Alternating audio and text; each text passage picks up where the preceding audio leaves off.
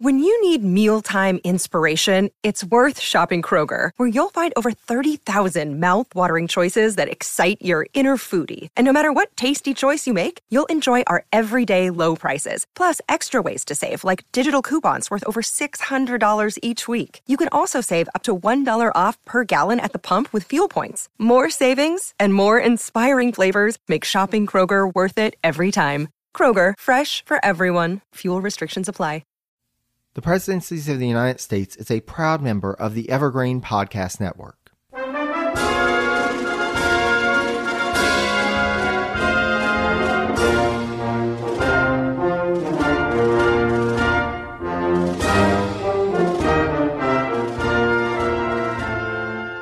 Hello and welcome to the Presidencies of the United States. I'm your host, Jerry Landry. Now, this is actually our second episode on John Marshall as part of the special series, A Seat at the Table. As I was starting to think about approaching John Marshall in his role as Secretary of State, I knew that once we got past his cabinet years, we really got to the heart of why John Marshall is remembered in the present day. And we really got to the point of his greatest impact in American history. And so it just seemed to be doing a disservice to that life and legacy to just do one episode and kind of have that wrapped up in a very short amount of time. And thus, I invited on some special guests to help us to understand a bit more about Marshall's time after he left the cabinet and joined the Supreme Court and during his tenure as Chief Justice.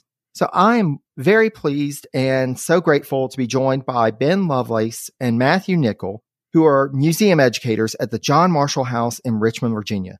Ben and Matthew, thank you so much for joining us. Thank you so much for having us. Thank you. Absolutely. So before we get started, I wanted to give both of y'all an opportunity to introduce yourselves and tell us a bit more about the John Marshall House and your work there. So I'm Ben, by the way, Ben Lovelace. I'm a museum educator with Preservation Virginia. We are a statewide nonprofit that operate a number of historic sites. Me and my friend Matthew here, we work specifically out of the John Marshall House in Richmond, Virginia.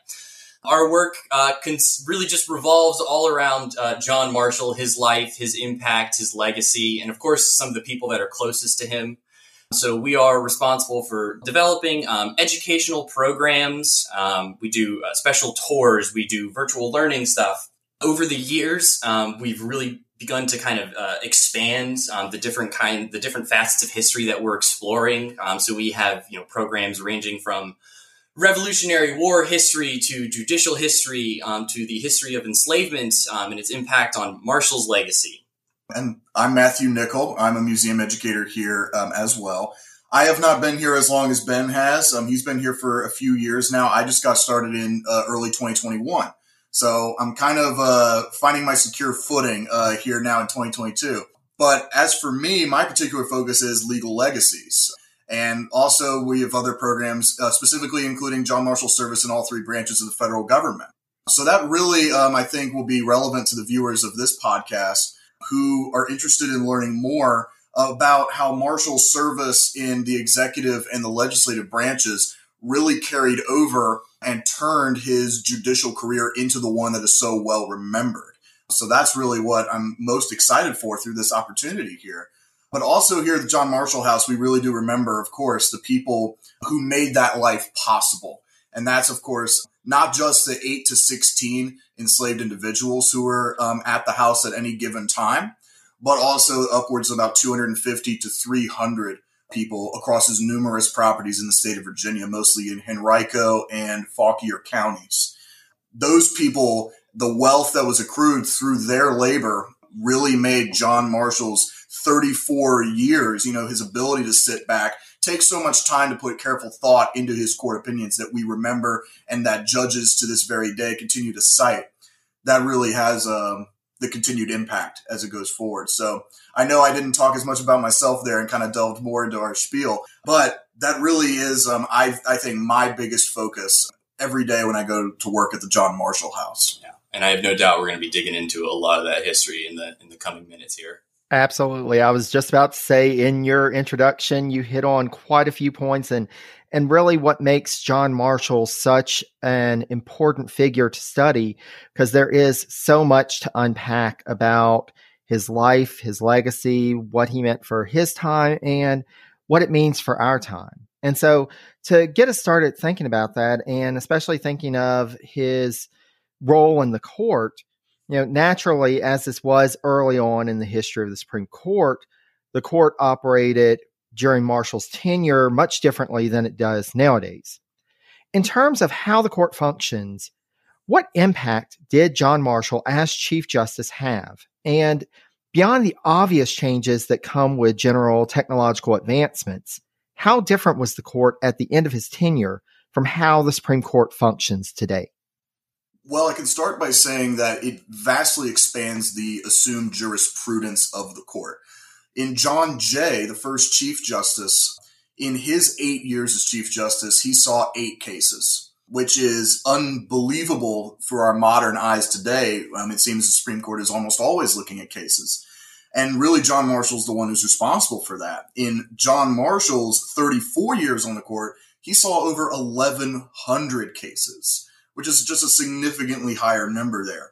The Jay Court heard very few cases. They did hear largely the ones that had to do with contract disputes and maritime law. That would serve to have a pretty significant precedent there. But John Jay left after 8 years because he saw the job as lacking in, and these are his words, energy, wit, and dignity. He decided to run for a statewide seat as governor of New York rather than be a lifetime appointment as Chief Justice. And so really John Marshall is, coincidentally enough, ironically enough, he is kind of a last choice for John Adams there. Jay turned it down after being offered the position again in 1801. Marshall is really the last choice there. And by the end of his 34 years, I don't think you could really, you can no longer say that it was a body that was lacking in those 3 qualities that Jay mentioned there. And Marshall's court really maintained the court's authority and built upon it. He built the authority to settle contract disputes, expanding the jurisprudence in regards to issues such as paper money, and I should note the institution of slavery as well, which we'll delve on later in the program. The rights of free Black individuals will definitely come up a lot in Marshall's court, and of course an emerging national market and a national economy. Yeah, so me personally, I've become pretty fond over the years of Kent Neumayer's biography on John Marshall. It's a really impressive biography, and although I don't agree with him 100% of the time on his interpretations of Marshall, I do think that he does a really good job of kind of succinctly summarizing the sort of legacy of Marshall and how he really innovated, not just the Supreme Court, but the judicial branch as a whole.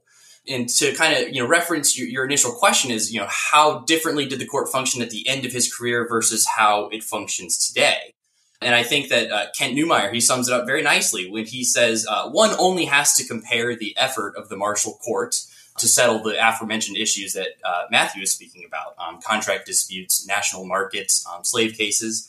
He says that you only have to compare those with the modern court, as they are asked to find authority for desegregation, abortion rights, gay rights, and equal voting rights in the 14th Amendment of 1868, which was designed primarily to grant a modicum of civil equality to newly freed slaves.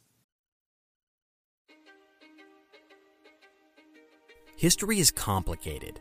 The story of human progress is long, messy, and riddled with controversies big and small. On Conflicted, we dive headfirst into history's most infamous events and contentious figures.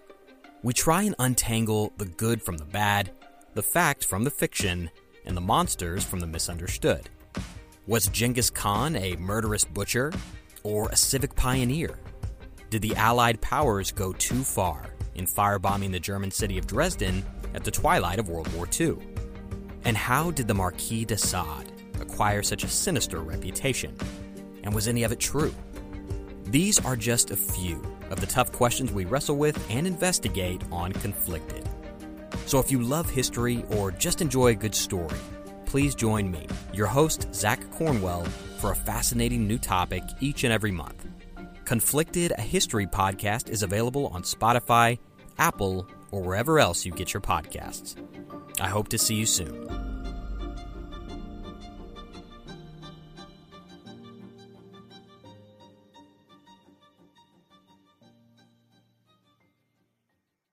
Now, as far as Marshall's impact on the court during his time, I do again defer to Kent Neumeyer. According to him, Marshall's greatest impact on the court was the consolidation of the power to interpret the Constitution. And that is the true meaning of judicial review. Again, one of those buzzwords that I'm sure we're going to talk about a little bit more here later on. But he's doing this at a time when it was possible to extract with a certain degree of precision exactly what the words of the Constitution meant. Marshall wasn't in the room when they were signing the Constitution, but he was there for Virginia's ratification debates. And he's the first person to really take up cases that ask, constitutional questions. What does this document mean? What impact does it have on the government? And how do we resolve these issues? And Marshall is able to do that over the course of his career, his very long career.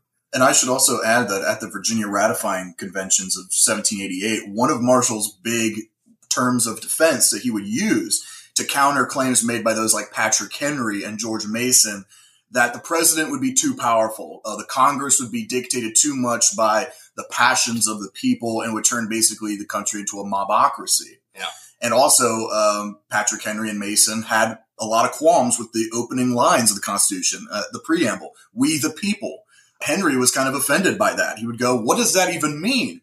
What does that phrase, "we the people," mean? Does that mean the states will just cease to exist? Will we just be dictated by whatever a majority of whoever has to say? This was a serious matter of debate that really this entire convention hinged on. One of Marshall's key phrases that he used to defend against this attack was that there would be a strong independent judiciary to counter the other two branches of government. And it's ironic enough that that's part of the message that one could argue is what wins the convention. It's a vote of 89 to 79 in favor of ratification. And Virginia being the largest colony, the largest state during that time, it really would have greatly impacted American history had the vote gone the other way, and it almost did. Yes, some historians have definitely argued, and I do think that there is an argument here, but that the legitimacy of the Constitution really hinges on Virginia's ratification of it, it being such a powerful state. And I have to bring this up just because Marshall brought up, Matthew here, he brought up Patrick Henry during the ratification debates. Patrick Henry's a really complicated, fascinating figure. You've delved into him yourself quite a few times on the podcast over the years. But Marshall advocates specifically for that principle of judicial review during those ratification debates before, this independent judiciary really even exists as an institution. Specifically, it's when Patrick Henry says that this Constitution that we are debating could be used to free slaves. And Marshall is actually the one who says, well, actually, it's an independent judiciary's role to ensure that that doesn't happen. They are there to strike down laws and declare them null and void if they do something as crazy as freeing Black people in the state. And Marshall certainly would use that principle for that effect. Oh, yeah, most definitely. Absolutely. And we'll definitely be circling back around to that, but it's so fascinating. And I know for frequent listeners of the podcast, we've hit upon these points, not just with the first special episode on John Marshall. There's this clear thread throughout his life and career, these ideas that would, whenever he became Chief Justice, would become bedrocks of the American judiciary and our legal system. But then also this point at the Virginia Ratification Convention and just how close it came to not going through and not having the Constitution be ratified by this key state. And to have Marshall as a part of this and to know that he had this clear...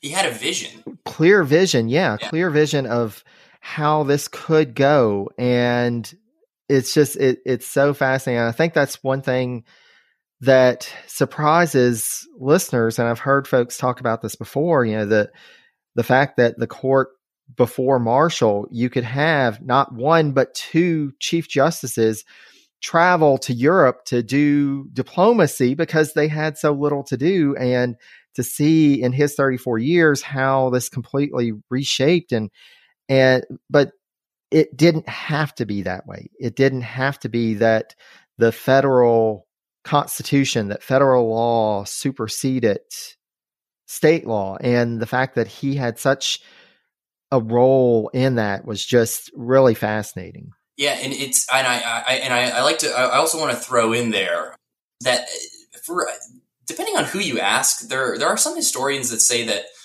Virginia was, I don't think that they really make this argument anymore, but they do say that Virginia was the final state to ratify the Constitution, sending it into effect. I think that the actual answer to that is that it was Vermont, and that Virginia follows shortly after that, but Virginia itself wasn't aware that Vermont had ratified it. So I think what they say is it was New Hampshire that was the ninth state. Excuse me. Yeah, that sounds right. They both look the same on the map. So Yeah. But New Hampshire, I think, votes for confirmation just like less than a week before Virginia does. But because of how slow news travels, I mean, Virginia really does get the center of all that attention. Yeah. Well, and I remember from the second pre-presidency episode for Madison sent an express rider to Alexander Hamilton to let him know, oh, it's done. We ratified the Constitution. It's going into effect. And then he got word, no, New Hampshire beat Virginia. But it still does, if Virginia hadn't joined, what would that mean? And especially considering that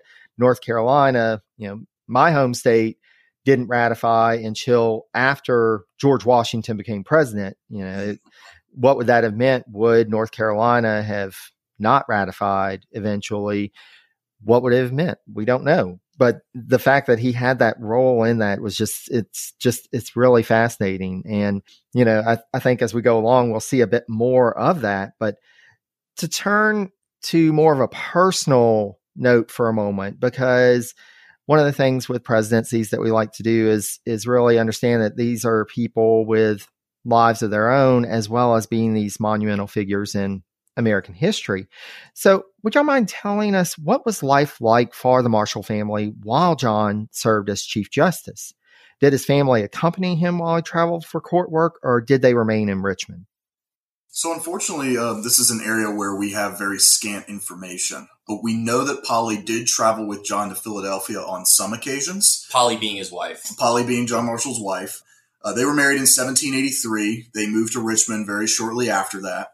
Marshall continues a law practice in Richmond that really prompts the move to that city and the construction of his home there that we work at today. We know that she gives birth to one of their children there in Philadelphia when Marshall is serving as a congressman. So it's either in 1798 or 1799 during that period. We know that Marshall mentions an overseer in a letter to Polly. And usually in letters, she is written to as though she's the one running the household and making decisions, which kind of leads us to make an assumption there that she's going to be at home a large period of these times. She's probably going to remain in Richmond.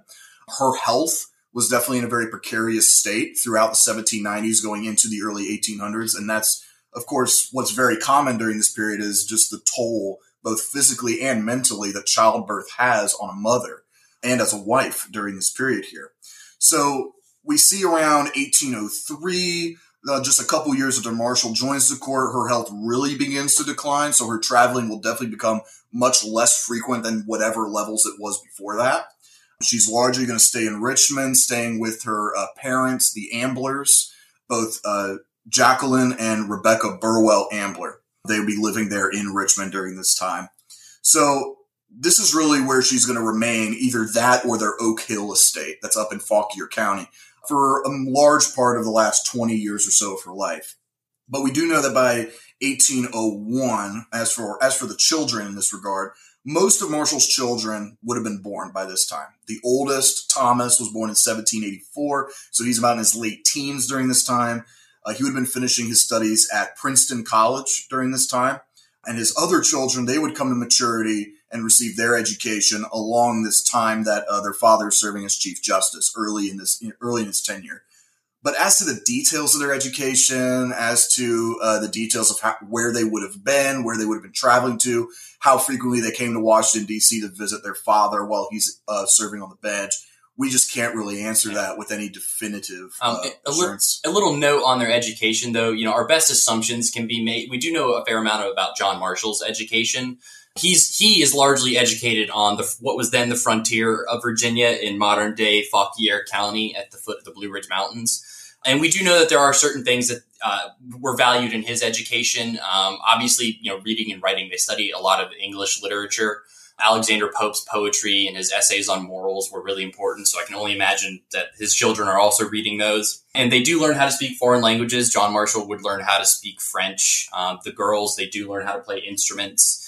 In fact, at the house, we actually have a harp that belonged to one of John Marshall's sisters, Elizabeth, whom they called Liza. So, knowing what we know about John Marshall's education, we can only assume that was actually probably expanded on a bit for his children. And, a lot of them go on to, have pretty prominent careers. The eldest son, Thomas Marshall, he would run for public office in Virginia and win. We know that one of his sons becomes a doctor. They become attorneys, things like that. Sorry, I didn't mean to cut you off there, Matthew. No, you're fine. Yeah, so we do know basically, as Ben said, that whatever education the children would have, it would have been substantially more than what John Marshall has. But because John Marshall's the one who so many remember for his primary role, we tend to know more about his youth experience. And what's kind of interesting about his youth, if I can kind of go on a tangent about that a little bit, is absolutely a lot of the stories that go into Marshall's youth kind of correlate with that frontier, rural upbringing. Like imagine all the stories around Abraham Lincoln's upbringing, or somebody like Daniel Boone. You almost get kind of Daniel Boone vibes when you read about John Marshall's early years. And I think it's very interesting. He'd grow up basically in a one-room log cabin before moving to a house that still stands today called the Hollow House. That's up in Fauquier County near his Oak Hill estate. Near his place of birth, too. And there's an active preservation project to preserve that historic site as well. Yeah, absolutely. It doesn't look so great right now, but hopefully someday. Yeah, absolutely. But Marshall basically is the first of 15 children that come to Thomas Marshall, who's a local land surveyor and a close, I would say probably not in childhood, but in early adulthood, he becomes associated with George Washington through their surveying duties, as well as Mary Randolph Keith Marshall, who is through that prominent Randolph family that others like Thomas Jefferson, John Randolph of Roanoke, who I've heard come up very frequently in your narrative, they are all cousins of John Marshall's. And I think that's fascinating because Marshall is so radically different from those other members of his family. And I think part of that has to do with the fact that he doesn't have that mainly aristocratic upbringing. Yeah. Like those like Jefferson and John Randolph have, and other people like Edmund Randolph. They all grow up on plantations. Yeah. They get large amounts of money that's through large amounts of enslaved labor as well. And John Marshall, in this regard, he's definitely growing up surrounded by slavery, but definitely a smaller amount than what he will himself purchase and acquire over his years. Yeah, and it probably should be noted that his upbringing is definitely still, I'd say objectively better than the average person's. Yeah. His family does have access to the Fairfax Library, but it is definitely, it's not a very say Jeffersonian or even Washington-esque upbringing. It is a little bit different. Then eventually he does kind of marry into that aristocracy. He marries into the Ambler household, which is a very prominent Tidewater aristocratic family. Well, and it's fascinating because, and I think y'all get to a point that, maybe this was part of the reason why Marshall was so different, was kind of his upbringing and his start in these, different environment than some of these other figures who were still a part of the same family. But, and I did read, if I'm remembering correctly, that it was his grandmother on his mother's side who was just kind of shunned from the Randolph family. And that was part of the reason why they went to more of the wilderness setting. Yeah. Her name is escaping me, but if I remember correctly, it was believed, or maybe it was true, that she had some kind of extramarital affair, which is just, for a Randolph, that's a huge faux pas right there. And that, definitely affects the family dynamic for generations, it appears. Oh, if I can interject for a minute, I think her name was Mary Isham. Yes. Mary Isham. Yeah. Yeah, there was a bizarre story that comes out of that story. Essentially, the family concocts this theory, according to some, that the man had left her, the man had abandoned her, And then eventually a story would come up that their child would be found dead on an island in the James River. And I don't really know all the details about this. This is the first time I'm hearing this. I didn't even know about this. I think it's in Gene Edward Smith. You know what? Never mind. I have read about this before. I don't know what the authority on this story is. Yeah, I think that this mostly comes from like sort of like oral history, family tradition stuff, which is very difficult to nail down. But I actually do remember Gene Edward Smith mentioning this, and he doesn't cite a whole lot of sources when he talks about it. Yeah, so I don't know how much authority that could bring on, but I think it's very interesting nonetheless. It's definitely it's definitely interesting to consider it. Absolutely, and the Randolph family in general is good for good stories, whether they're actually true or not. Well, and as y'all mentioned, we've kind of touched upon this numerous times. And just like other members of the Randolph family as well, Marshall was a slave owner. Slavery was a part of his life from an early age. And so as he grew to more prominence and, made the move to Richmond, and y'all already mentioned that between 8 and 16 individuals were enslaved at the site of the John Marshall House during his life. Would y'all mind sharing what do we know about these individuals and their lives, and what work has been done at the house to explore and share information about them? So this is the portion of the podcast where we definitely have to give a proper shout out to one former educator and one current educator at the John Marshall House, Lydia Nuroff. She was with us for a short time, and she has since gone on to become the project manager for Virginia Untold with the Library of Virginia. But alongside her, Emma Clark, still currently working with us as museum educators. They have really dedicated themselves to researching the enslaved history, not only on the property, but across all of Virginia as it pertained to the Marshall family.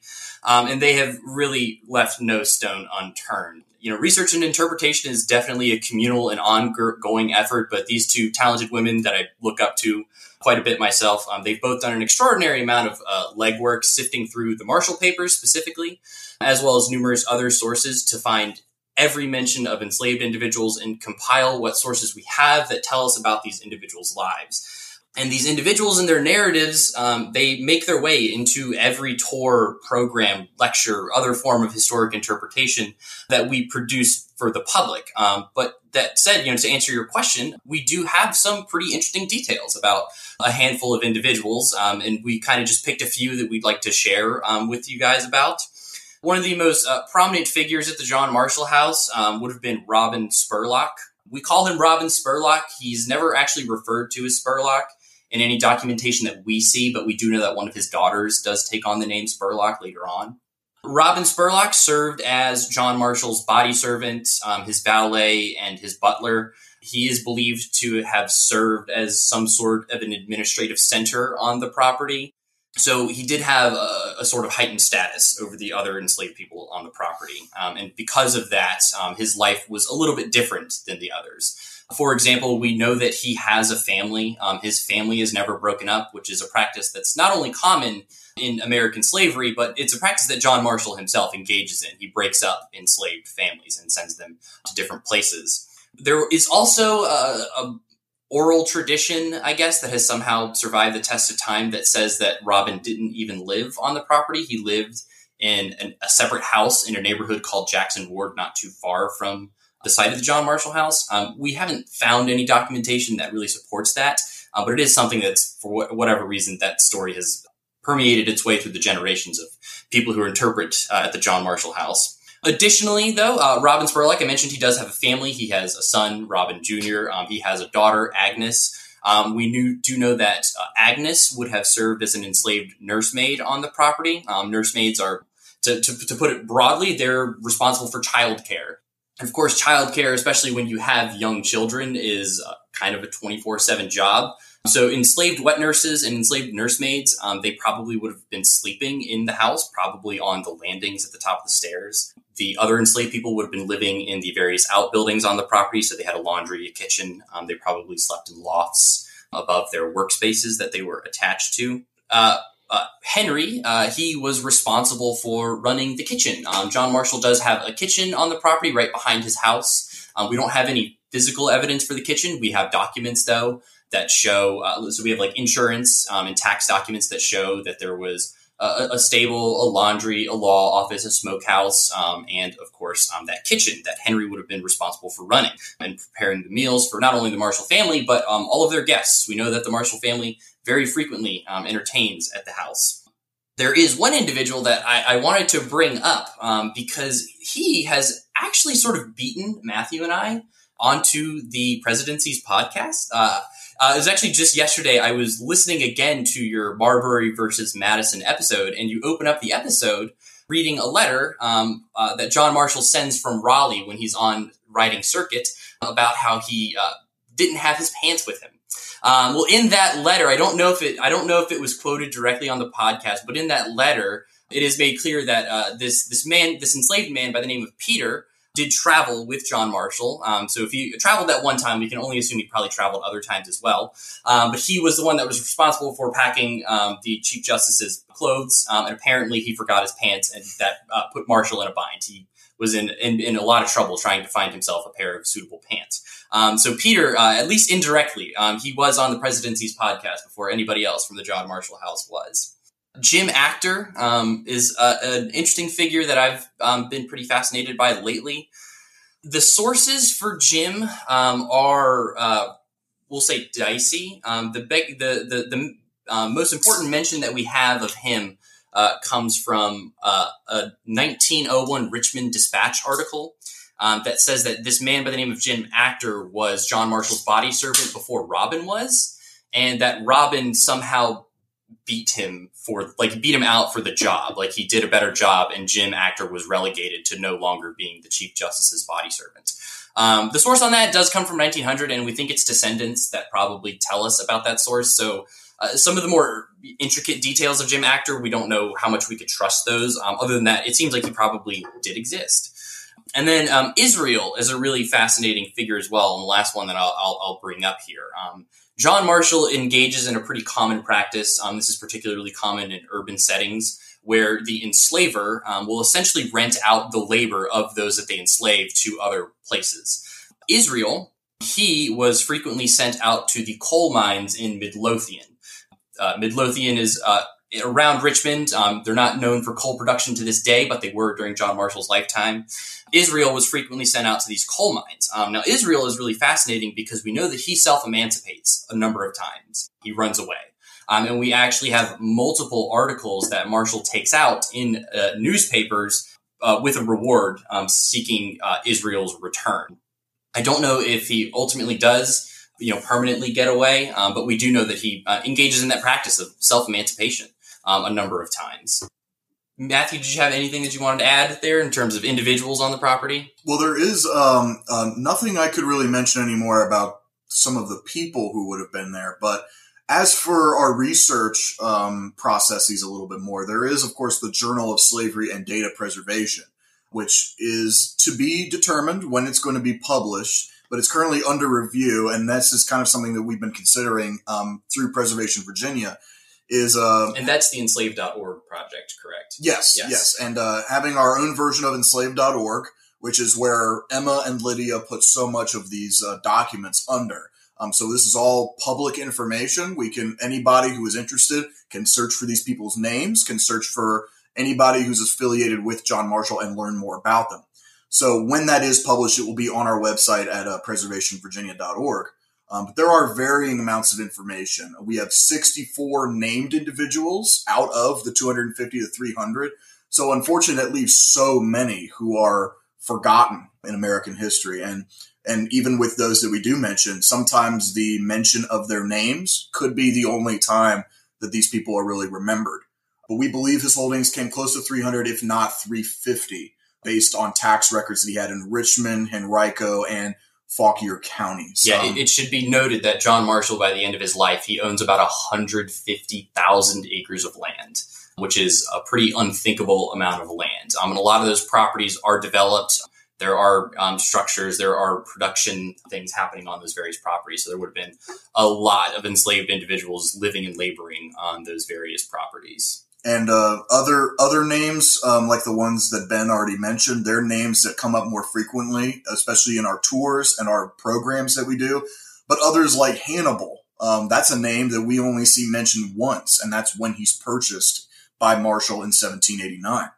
Of course, that leads others to kind of be more well-remembered than others. And Robin Spurlock is probably the one who comes up the most frequently in Marshall biographies, and sometimes that's kind of for ulterior reasons, to kind of paint Marshall in a light of being a person who was not as harsh of a slave owner as others, because he offers Robin his freedom. But there's a problem with that narrative when it comes down to when looking at the actual codicil in the will. And that's something that we fortunately have possession of in our archives and our documents. And that shows 3 choices that are given forward to Robin in this process here. The first choice is for Robin to take $50 and be provided passage to a northern state where he'd live out the remainder of his days as a free man. The second choice being to take $100 and provide passage overseas to the colony of Liberia on the western shore of Africa. Now, Marshall and his involvement with the American Colonization Society could probably have a whole episode onto itself. Yeah.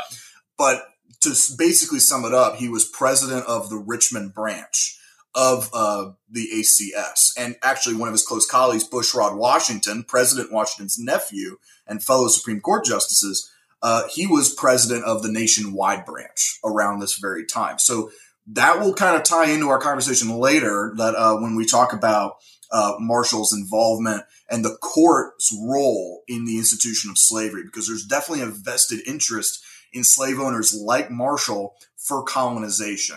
And it's not out of the most pleasant of motives, I should say.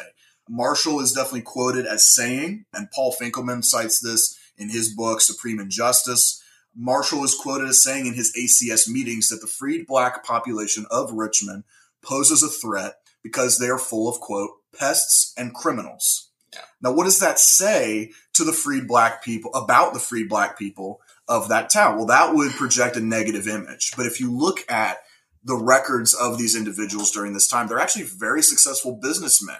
They're starting their own careers. They're starting their own entrepreneurships, their own trades.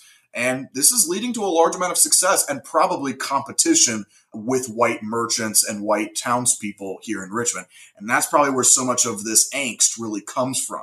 And Marshall and other friends of his who work on the General Assembly, they're going to really be incensed by this. And of course, we don't know if that's what Marshall feels explicitly, but we can kind of assume that based on the moods and temperaments of his colleagues. And we don't really see Marshall openly speaking out against these feelings. We can only assume that he's working in tacit agreement with them. So that leads the General Assembly after Gabriel's Rebellion in 1800, which actually his close friend James Monroe is serving as governor of Virginia during that time. So one cannot really imagine them thinking too differently on this issue here. If you're a Virginia slave owner, your interest is going to be one and the same, whether you're a Federalist or a Democratic Republican. So essentially, the General Assembly, a few years after this, passes a law in the General Assembly that says that anyone who is freed by their owner has to leave the state within 12 months. And if they refuse to do this, if they don't comply, or if they fail to meet the deadline, they are essentially subjecting themselves up to capture and re-enslavement to a different owner in a different locality. Yeah. That could be in Virginia, that could be further south. So that is pretty much a threat to the free black community here. And that leads to so much regression of that progress that has been made. But that's specifically a signal to Robin when he's looking at this in the will in 1835. After Marshall's already passed away, we know because of his duties as a butler and valet, he had been assorting through Marshall's correspondence, reading his mail. So we definitely know that he knew how to read and write because of this. But Robin here, essentially when looking over this will, he knows that he has to leave Virginia if he takes freedom. That's just what the law in the state says at the time. But we've already mentioned that he has a family here, and it's also worth mentioning he's been that butler for over 50 years. So he's definitely not a young man anymore. He's very much a member of the Richmond, not only enslaved community, but the free black community as well. Yeah, he's well respected within that community. He probably has close friendships and alliances with many of these prominent individuals, which leads to some kind of conspiracy theory mongering among the upper white class like Marshall, who probably suspect, and Monroe suspects this as well, and I think there's actually letters to Jefferson talking about this, where he essentially says that the free black community was working in conjunction with Gabriel to help plot this rebellion. So that's kind of this conspiratorial mindset that many like Marshall are going to have that lead to the advancement of these laws. So it's a really convoluted puzzle here. But when you really see here just the effect that this would have on Robin and his family, and I don't like using the word forced on tours, but I think people can kind of put two and two together and see that this is very coercive language that comes out of this will. You know, Robin Marshall being Chief Justice for 34 years. If anybody knows the law, it's John Marshall. If anybody knows the law surrounding slavery, it's John Marshall. And he had any opportunity to go into a courthouse. He could have donned his black Supreme Court robes to really get the effect in there that this is serious and say, look, my entrusted servant, Robin, these are his papers. I want him to be freed when I die. Can you arrange this for me? Yeah. Well, and he also was the one that was overseeing the federal circuit in Richmond. So he himself probably could have signed off on Robin's freedom if he truly wanted that to happen. And that's a good point as well. And it should also be noted that in his will, you know, Marshall doesn't mention any of Robin's family members, and we know that they exist, and we're pretty sure that they're in Richmond. So, you know, even if he did have some desire to resettle elsewhere, his family's not coming with him. Yeah. So it puts him in a position where he has to choose between his own freedom and his family. And some Marshall biographers have attempted to kind of retrofit John Marshall and look at this will and say, he had this really, friendly, soft relationship with Robin, but, with proper historical examination, that you can't use this will to say that.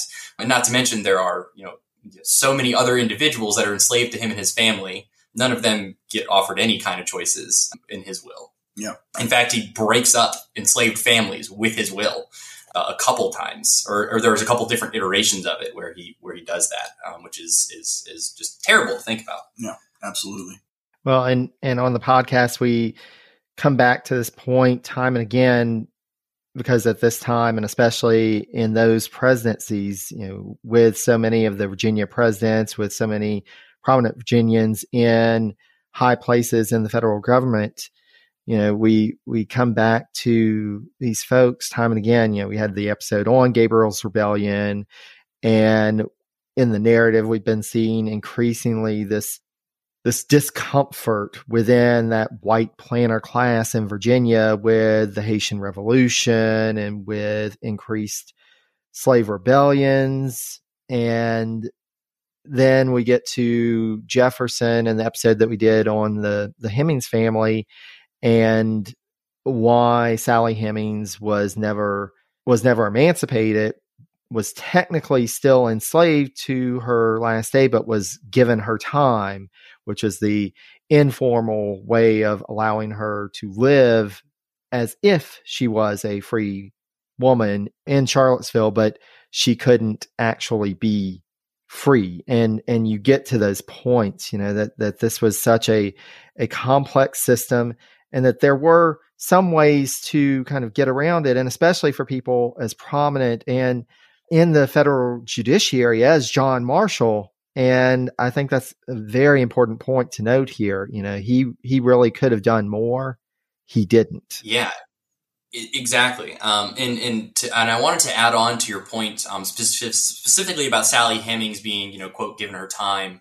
Virginia law, at least in 1835, when Marshall passes away, manumission law is really strict. And Matthew already mentioned this. If an enslaved person is manumitted, then they have 12 months to either petition a lower court, or I think it's the state legislature to approve of their status as a free person. That's the way the Virginia law reads. And there's a lot of active research being done, not only by us, but other people as well, that seems to be finding that it was just really, that it was almost more common, like you said, for them to kind of exist in this gray area They're given their time, but they don't seek that legal status as a free Black person. Just because the number of hoops one would have to jump through, presumably a person that has very little resources as well in order to obtain that free status. Absolutely. And you do, the system, and we've kind of talked about this in various episodes, and we're actually going to talk about this with Dolly Madison as well. I've got some episodes coming out. I think it's going to be around the same time as this one on her life.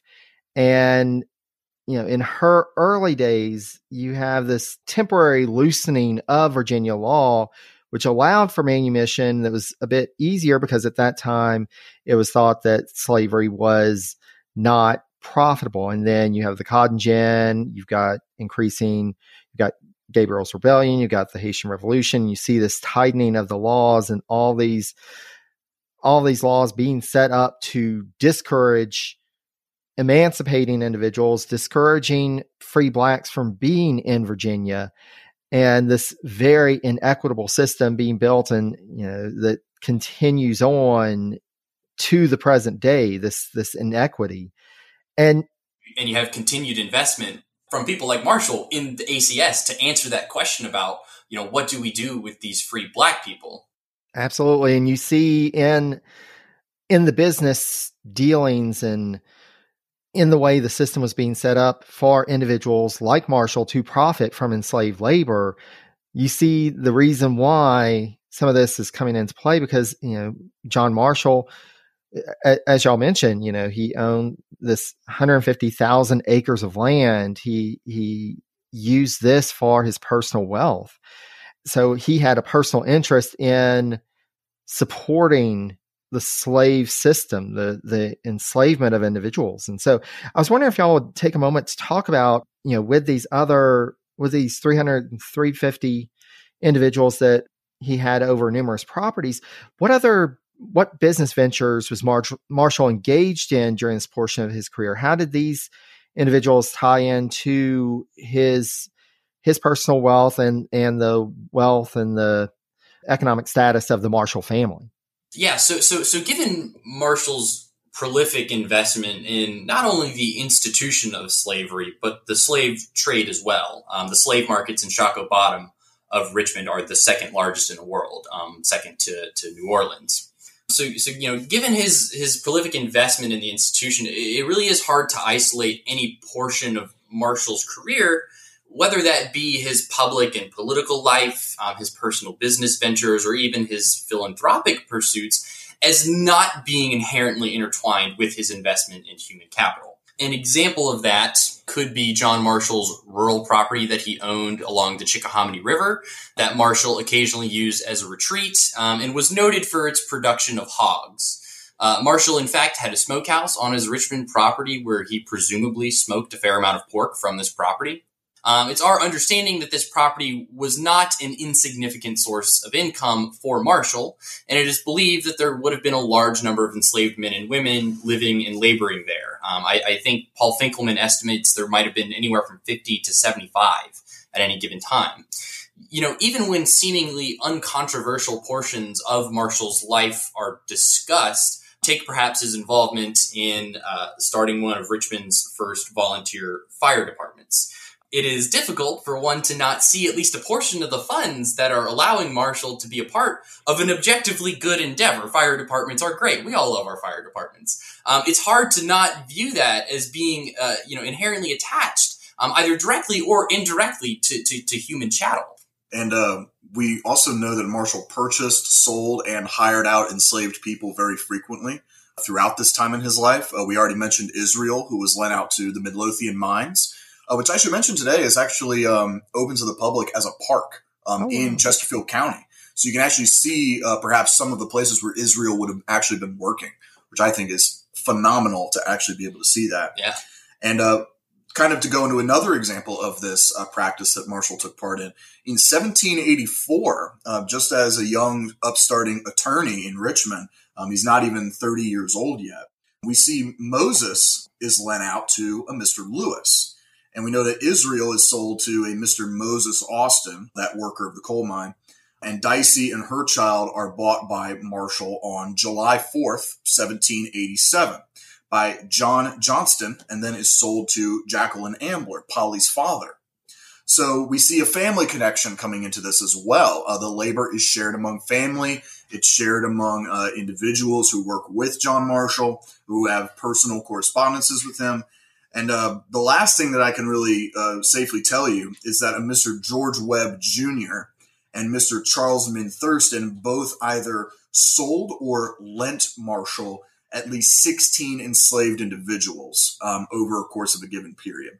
And it's difficult to really ascertain what business they were lent for, how much Marshall profited from it, if he profited from it at all. It's possible he could have been serving as a manager for these enslaved people, so just holding them for somebody else.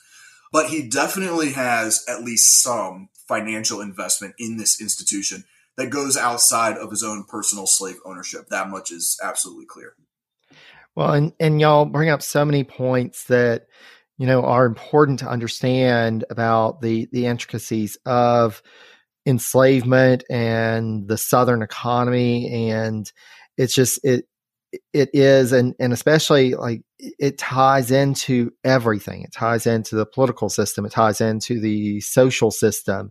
It ties into families. We've seen that now with James Madison and everything happening in Orange County and the relations in the Madison family in that area.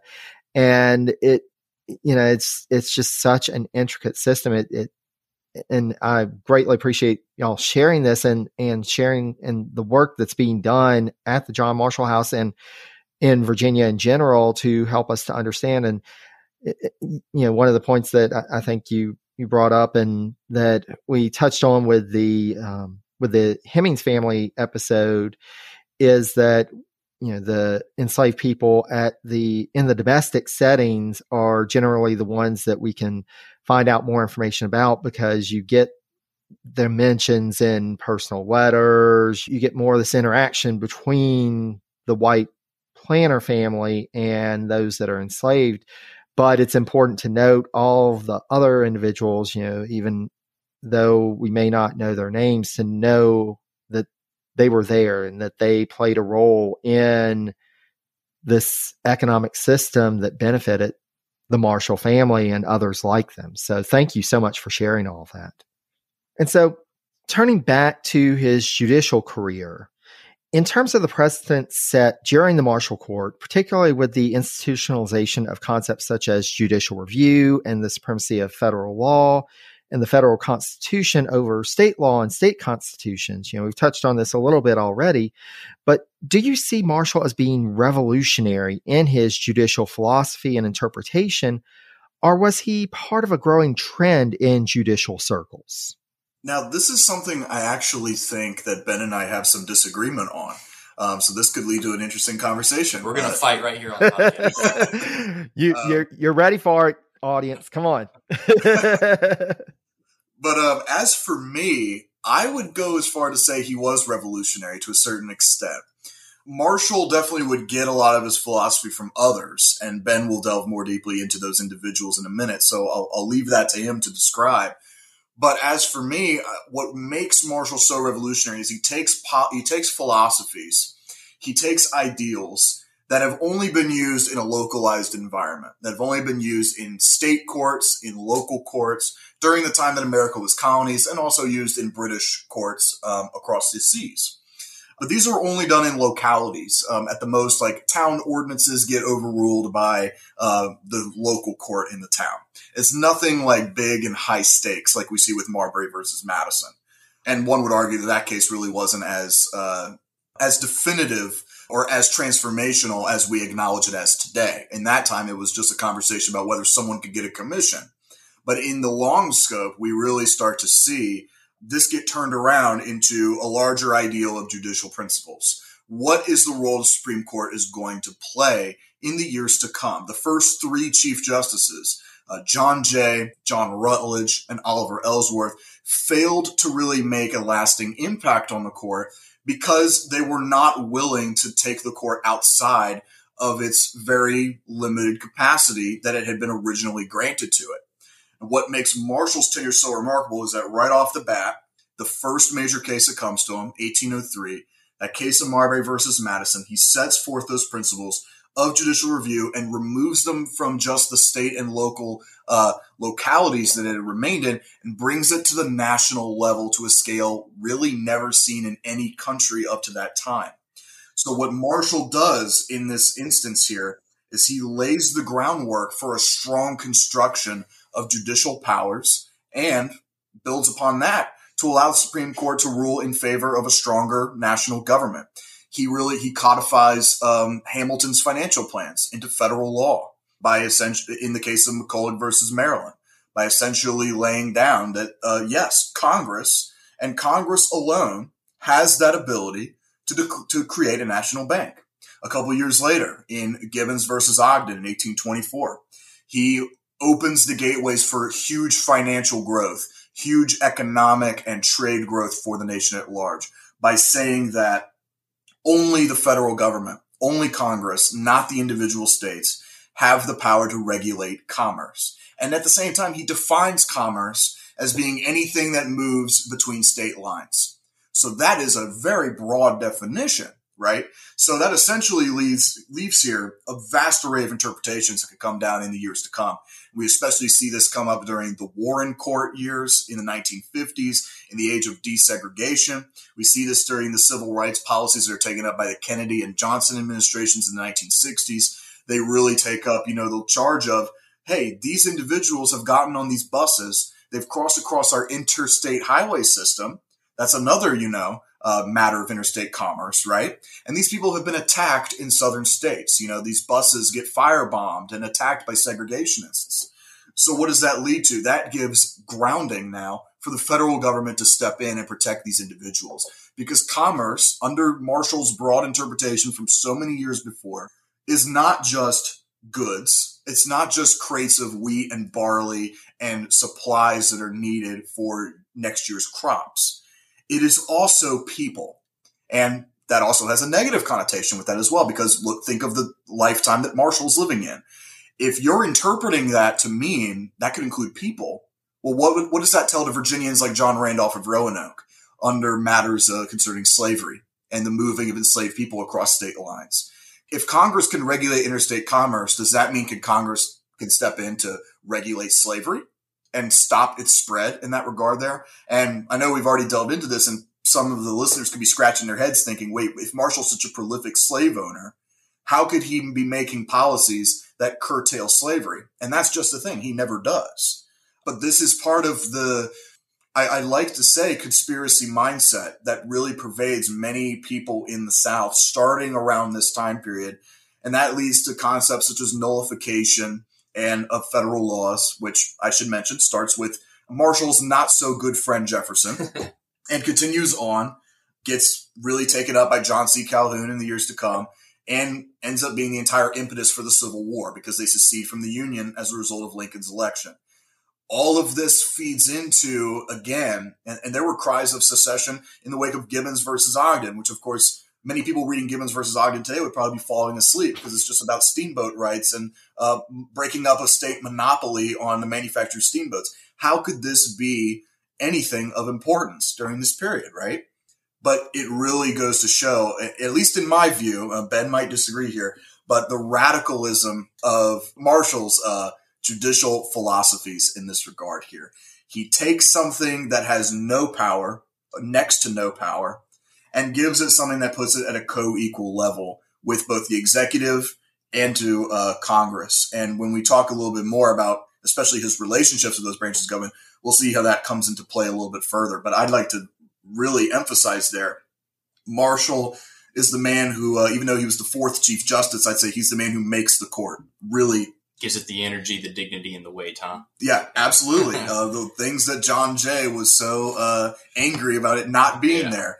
I think Jay was probably kicking himself a little bit, wishing he had come back, seeing what Marshall had done to make that court so lively and full of energy there. But that's what I would consider to be the key takeaway of Marshall's court years. Yeah, so I think the thing that Matthew and I probably disagree on the most is what a judicial philosophy is.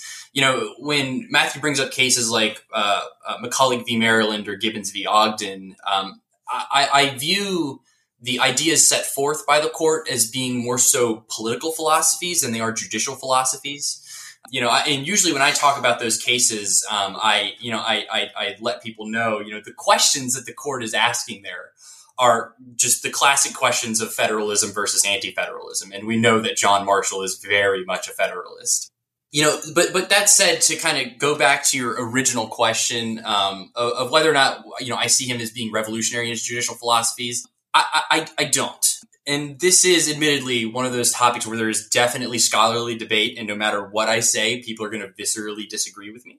But that said, I don't see his judicial philosophy as being very revolutionary. I also don't think it would be fair to say that he was part of a growing trend, however, but the seed had definitely been planted by others. Marshall is, of course, a product of a generation of attorneys trained by George Wythe out of the University of William and Mary. And although his stint in Wythe's lecture hall was definitely brief, like a few months, many others were, Wythe's ideals are definitely visible in Marshall's career, I think.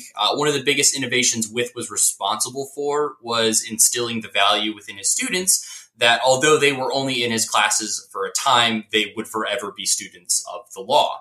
Law was and is an ever-changing, fluid, and adaptable endeavor, and the greatest legal minds would always be privy to this, learning as they went. Over the course of Marshall's career, we see the ways in which he is capable of having a changing and ever-dynamic opinion on legal issues. One of the best examples of this, for me personally, is, and I know we're going to talk about these a little bit more later on, but those are the cases dealing with Marshall's views on native sovereignty. So Cherokee Nation v. Georgia, Worcester v. Georgia. One of the most fascinating things about these cases for me personally is that over the course of a decade, we see Marshall refer to the issues of native sovereignty only within the context of land exchanges between Anglo-Americans to vehemently defending the right to sovereignty of the Cherokee Nation, a group that in his own legal decisions, he once lumped into a category he called Indian savages. Personally, I don't see a world where that evolution takes place. I don't see a world where something like that happens without Wythian principles being ever present in the nation's highest court. Of course, George Wythe himself can't be solely credited with these things either. He himself was heavily influenced by William Blackstone, particularly in his structural approach to teaching law. And to kind of circle all the way back to your initial question, I don't think that there is enough there to call all of this a growing trend. But I do feel that it might be accurate to say Marshall was at an apex of American history where he learned from the right people at the right time and was, as Matthew very succinctly pointed out, he was bold enough to bring those philosophies to the court. Now, I will actually agree with Ben in part. I think Marshall was a better politician than he was a jurist. I will definitely say that. I think Ben has convinced me in that regard, at least. Yeah. Marshall was definitely a disciple of Hamilton, of Washington, of Adams. He followed a lot along with their political principles, and he carried that with him. And I think he, very correctly so, viewed the court as the last means of preserving that ideal. And he would definitely use opportunities like Marbury, McCulloch, and Gibbons, the cases that we, I think, reasonably enough called the big three cases for a reason. They're the cases where he really brings those principles, those Federalist political principles, and mixes them with judicial ideas that he learned from George Wythe and others. And Adams puts him on the court for that purpose directly. He's trying to maintain some semblance of federalism within this, this incoming very anti-federalist administration in the Jefferson administration. Yep, just around the same time as there was something that a phrase that might be familiar to modern listeners of the pod, something called court packing. Yeah, this would probably ring some bells there. But John Adams, appoints Marshall Chief Justice less than a month before he's set to leave office. Just at the same time that the Federalist lame duck Senate is on their way out the door, and they pass the Judiciary Act of 1801 that says that we're going to double the size of the district courts, we're going to double the size of the circuit courts, and add up to upwards of 15 new Federalist judges. I think it's closer to 40. Closer to 40? I think it's closer to 40. Yeah, these are the midnight appointments that are made by the Adams administration on their way out. And it really was just a last ditch effort. In what areas of government is federalism really not at the fore, and that was in the judicial system. Yeah. And they capitalized on the opportunity to expand it and fill it with all these Federalists. Yeah, and a lot of those positions would also be lower positions like justices of the peace, which would go to William and Marbury. Mm-hmm. And that's what opens the gate up for that very dramatic case, right, that we see there. Absolutely. And it's interesting. So listeners who have already listened to the first John Marshall episode, when we discussed his leaving the Secretary of State position and becoming Chief Justice, we understand that this was, and that's something that I think folks may struggle with a little bit about this period in the early Republic's history, that the judiciary was very political. Even rulings from the bench at that time, it was politically motivated, but definitely with Marshall's appointment as Chief Justice, it was solely because Adams couldn't trust that if he tried to appoint somebody who wasn't right there in DC and willing to say, okay, I'll do it and take the office, he may lose it, and Jefferson would be the one appointing the Chief Justice, and that would have ramifications across the federal judiciary. And so, I think it's very important to tie in that political philosophy to all of this.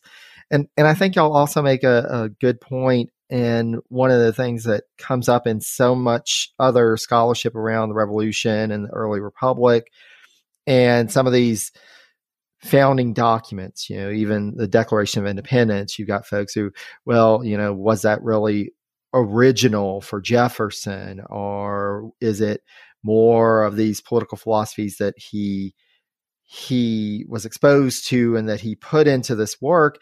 And it ultimately gets to that these people, just like us, aren't operating in a vacuum. They have influences, they have experiences, even if it's just, a few weeks in George Wyth's lecture, it still has this major impact on somebody, but it also, I think there is something to be said about what the individual does with it. And I think that y'all pointed out that Marshall being there, he was the fourth Chief Justice. The other three hadn't, for whatever reason, done anything like he ultimately did with the court. And so there was something about John Marshall being in that position that was important, but he brought so much with him that, and political philosophy, as well as, a judicial view, that really helped him to have this impact. And that was, one of the interesting things about the Marshall Court is that there were so few dissenting opinions in the court. But one notable exception that we've already mentioned by name, being Cherokee Nation v. the state of Georgia. So would y'all mind sharing why it was that there are so few dissenting opinions and what influence Marshall had on how opinions were handed down by the court during his tenure as Chief Justice? Yeah, so, when Marshall enters into the Supreme Court, John Jay being his only, the only Chief Justice before him that actually issued decisions, the court was often issuing individual opinions. Like, multiple justices would write multiple opinions, and they were all more or less kind of, they held the same amount of weight. But, John Marshall enters into the Supreme Court and he starts, what's now largely tradition, and that is the court issuing one definitive opinion, that is the de facto ruling. Of course, concurring opinions exist, and people can dissent in full or in part, but largely the court is issuing a single opinion. Now, as to why that is, I can only imagine that being the guy on the court who says, actually, we're going to start taking up really controversial cases about, emerging national markets, the role of the federal bank and federal bureaucracy in everyday life. Being the first person to really envision that role of the court in these cases, I can only imagine that carries so much weight in having people, for the most part, signing on to your opinions. I don't know if you had anything that you wanted to add to that, Matthew. I think it's truly remarkable how many unanimous decisions the Marshall Court is able to produce. And that's really through the process of moderation and compromise. And that's a principle that we hardly ever hear in relation to the Supreme Court nowadays. But when it comes down to the Marshall Court, I think in 1 year, out of 42 opinions that were issued, 41 were unanimous. All but one were unanimous decisions that the court hands down there. And that really speaks to really the talents that John Marshall has. Again, part of those political talents and those ideals that he'll bring with him to the court. Another part of the reason why I think he's a better politician than he is a jurist, because he's able to whittle down to the basic principles of a case and basically ask, do you agree with this or disagree with this? And if not, what are some things we can do so that each of us gets at least part of what we want out of this case, while still having the overarching message of the case really come down to these simple questions? And that's why in cases like McCulloch v. Maryland, when you think of the issue of a national bank and the debate surrounding that during this period in time, you imagine Jefferson in a really heated argument with Alexander Hamilton. Well, Jefferson becomes president and he appoints a lot of political partisans, you could argue, people who are Democratic Republicans, objectively so. He appoints them to Marshall's court. And this is all with the understanding that they're going to serve as a check to John Marshall within the Supreme Court. They all fail to do so. Yeah. All the people that Jefferson appoints and all the people that Madison and Monroe appoint as well will all eventually take Marshall's sides on these questions as well. And that's because they heard a lot about Marshall.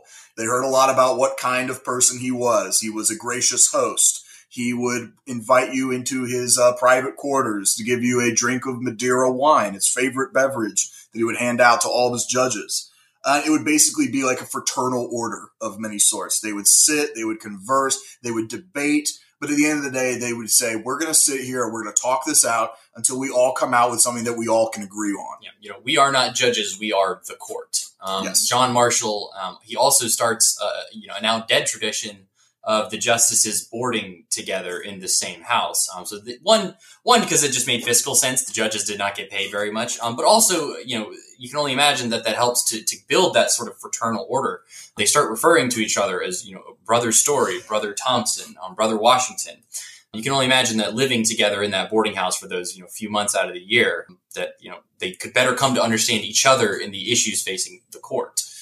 Absolutely. And I think that's one thing, and especially at this point in the history of the early republic, this idea of personal connection leading to either, advancement in politics or in the judiciary space, it's so key. And, we're already seeing that in the Madison narrative series, the importance of that social sphere to larger DC and national politics and movements. And so that is so key to that. And it's interesting to see that reflected in the court and with Marshall as well. And I think that does speak to his strength as a politician. And so one of the things at this time, and we've talked about in the narrative series, but we've also mentioned briefly here, but I'd like to take a moment to go a bit more into. So numerous cases came before the Marshall Court that dealt with relations with Native peoples. Would you mind sharing more about Marshall's impact on the federal government's policy towards Native peoples in North America? Yeah. So the cases involving Native sovereignty, those have really been my fascination for like a few years now. So much so that, with the help of my fellow educators, I do a program called the Trilogy Cases that talks specifically and does a deep dive into the legal aspects of those cases and the ramifications. But as it pertains to the federal government's policy towards these different Native groups, Marshall's definitions of Native sovereignty in Johnson v. McIntosh, Cherokee Nation v. Georgia, and Worcester v. Georgia, those cases really kicked off a seemingly never-ending debate over the legal status of different Native groups. What is clear is that it has never been universally recognized the absolute sovereignty of any Native group, even though Marshall does kind of try to. And the questions as to what the legal status of these various groups actually is still being considered by the same court. Chief Justice Marshall is credited as having established as a legitimate arm of the federal government. The case that comes to mind that even I was really blown away by, that happened relatively recently, was on the modern-day Supreme Court was Yellen v. Confederated Tribes of the Chehalis Reservation. And I apologize if I'm not pronouncing that correctly. But this case came before the modern-day Supreme Court in 2021. In this case, the court needed to consider whether or not Alaskan Native corporations could be considered Indian tribes, because these aren't sovereign nations, they're something else. So the court needed to ask, can we consider them Indian tribes as defined by the 1975 Indian Self-Determination and Education Assistance Act? It's important to note that, to my understanding, that Alaskan Native corporations are for-profit entities that, in more ways than one, represent indigenous people who don't have official ties to federally recognized tribes. And the people portion of that statement is really important. As it would happen, the federal government authorized billions of dollars to be given out to Indian tribes as part of its these quote Indian tribes as part of its 2020 COVID relief package, commonly known as the CARES Act. In a 6-3 decision, the Supreme Court did indeed recognize those Alaskan Native corporations as Indian tribes and freed up millions of dollars of much-needed federal aid. Now, the reason that I bring this case up specifically is to highlight the fact that because John Marshall was unwilling to recognize Native groups as distinct sovereign nation states the same way we might view countries like Canada or Mexico, he kicked off this truly never-ending debate where we must constantly ask ourselves, well, if we can't classify them as absolutely sovereign, then what is their relationship to the United States? Now, thankfully, it appears as though the general attitude towards these Native groups has improved over time. I can rather confidently say that without cases like Johnson v. McIntosh, where Marshall says that these people do not have the right to sovereignty, or Flesher v. Peck to a lesser degree, that cases like Yellen would still need to be considered by the Supreme Court. Absolutely. And that is something that we've come to time and again on the podcast, and especially as we're talking through some of the secretaries of war and the fact that diplomacy with Native peoples went through the War Department rather than the State Department, making and institutionalizing this idea that they were separate, that was a different type of sovereignty, and the fact that we are still dealing with these issues to the present day of what are these entities if they are not sovereign nations it's humbling. I mean, just the fact that we're still having these conversations. Yeah. And it's really remarkable too, to kind of see the historiographical development of how we view these cases. I remember reading like books and articles that were published in like the 1960s and 70s. And, legal scholars would examine cases like Johnson v. McIntosh, again, where Marshall does not recognize the sovereignty of the Piankashaw people specifically, but he applies it to all of these Native groups. There were books and articles that were being written that said that actually this case formed a protection for these Native people by not allowing people who were white, encroachers to legally own their land. And, there is a reading of the case where that does make some semblance of sense, but if we look at history, that's not the case whatsoever. In fact, American encroachment on Native lands increases following these decisions. And even cases like Cherokee Nation v. Georgia, which, by modern day indigenous scholars specifically, they see that case as a failure by the court to recognize a sovereign nation. And in the same opinion, where he fails to recognize this sovereign nation, he also applauds them for their system of government and their way of life and how they've adapted to, American ideals. So even though he sees these people as, being very Americanized, he still doesn't recognize their sovereignty. And we should also put the term American ideals in intense air quotes. Yes. And even in Worcester v. Georgia, where John Marshall, he does declare the sovereignty of the Cherokee people, he doesn't really, have the court ask that question. It's more so assumed. But his actual decision really holds no weight by this time. The fervor for westward expansion and the belief that there's gold on these Cherokee lands, the damage has been done. A lot of people look to the Jackson administration as, having really failed when they publicly say that they're not going to help enforce this decision. They don't believe in it. But, equal blame needs to be placed on Marshall, who really created the problem here to begin with. Absolutely. That said, it is interesting. It is really interesting that he does kind of develop a changing opinion about the Native people. Like I said, he essentially references the Cherokee people as being Indian savages in Johnson v. McIntosh. And by Worcester v. Georgia, he's saying, actually, this is a sovereign nation state where the laws of Georgia have no place whatsoever. That is very remarkable to see, because he doesn't have that same kind of changing opinion about any other group of people, as far as I know, specifically free and enslaved Black people. But that's one of the most fascinating parts of those cases for me personally. Absolutely. And Ben, I think you bring up a really important point, and we're going to be talking about this more in the podcast, especially as we're starting to get to the Battle of Tippecanoe, Tecumseh, the War of 1812, things like that. We're definitely going to dive into. There are so many points in the federal government will say something, they'll ban giving alcohol to Native peoples, and that's just ignored. But whenever you have cases or you have laws that are inequitable, are increasing this inequality and this institutionalizing this inequality and separateness, those are the ones, we're going to follow that to the letter of the law, and we're going to take these cases, and yes, we're going to use this for westward expansion, and it is something that we have to, as American citizens, consider as part of our legacy. And to your point, this is a continued legacy. We are still dealing with this inequity today. So it's important to discuss.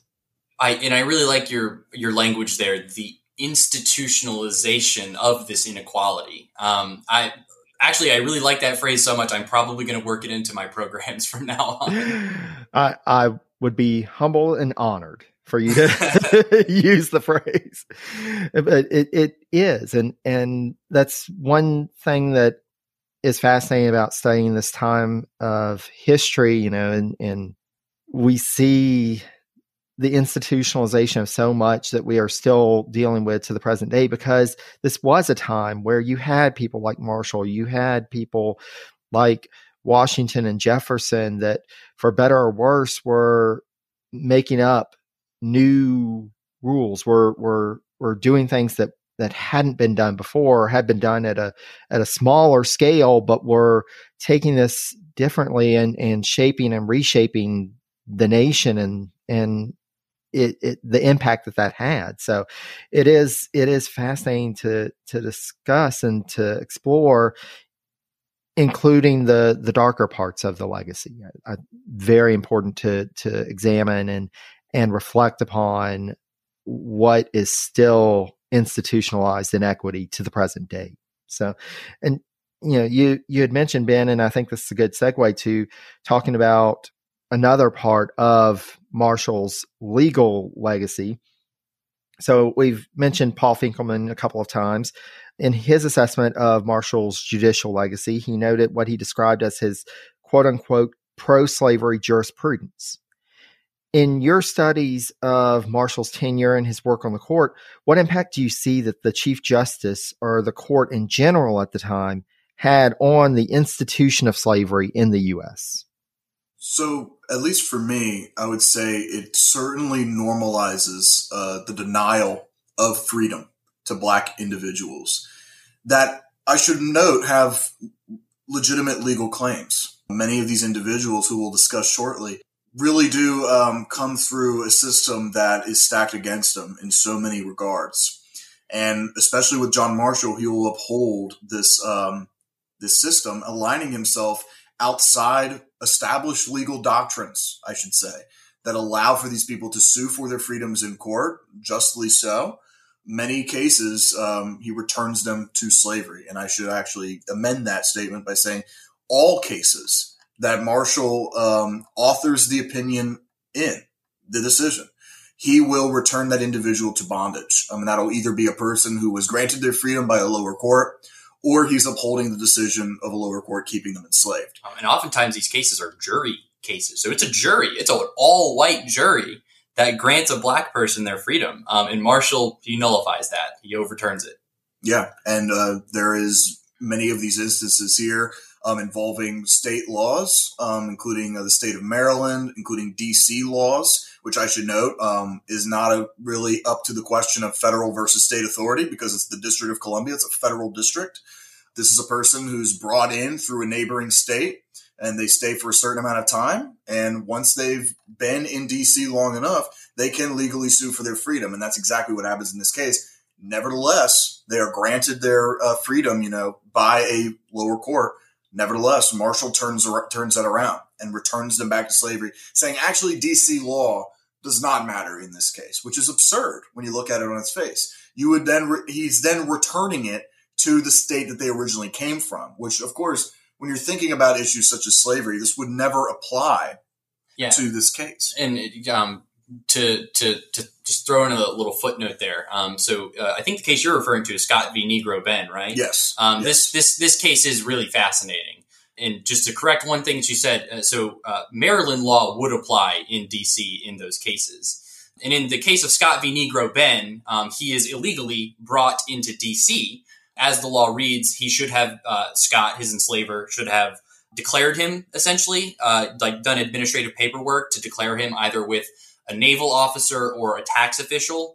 He fails to do this. Now, Ben himself, not being able to represent himself in the courts because of the color of his skin, he has to find legal representation. He does successfully do that. A jury trial is called, and a jury grants him his freedom, finding that Scott violated these laws. The case is appealed to the appeals court. The appeals court agrees with the lower court's decision, and then the case gets appealed again to John Marshall's Supreme Court. And it's there that a person who's so heavily invested in the institution of slavery and has so much influence, as we talked about, over the court, he uses that to overturn this individual's freedom. He says that Maryland law was ambiguous and that administratively speaking, it's really not feasible to require this of people bringing enslaved individuals into DC, which is it's just a little bit absurd.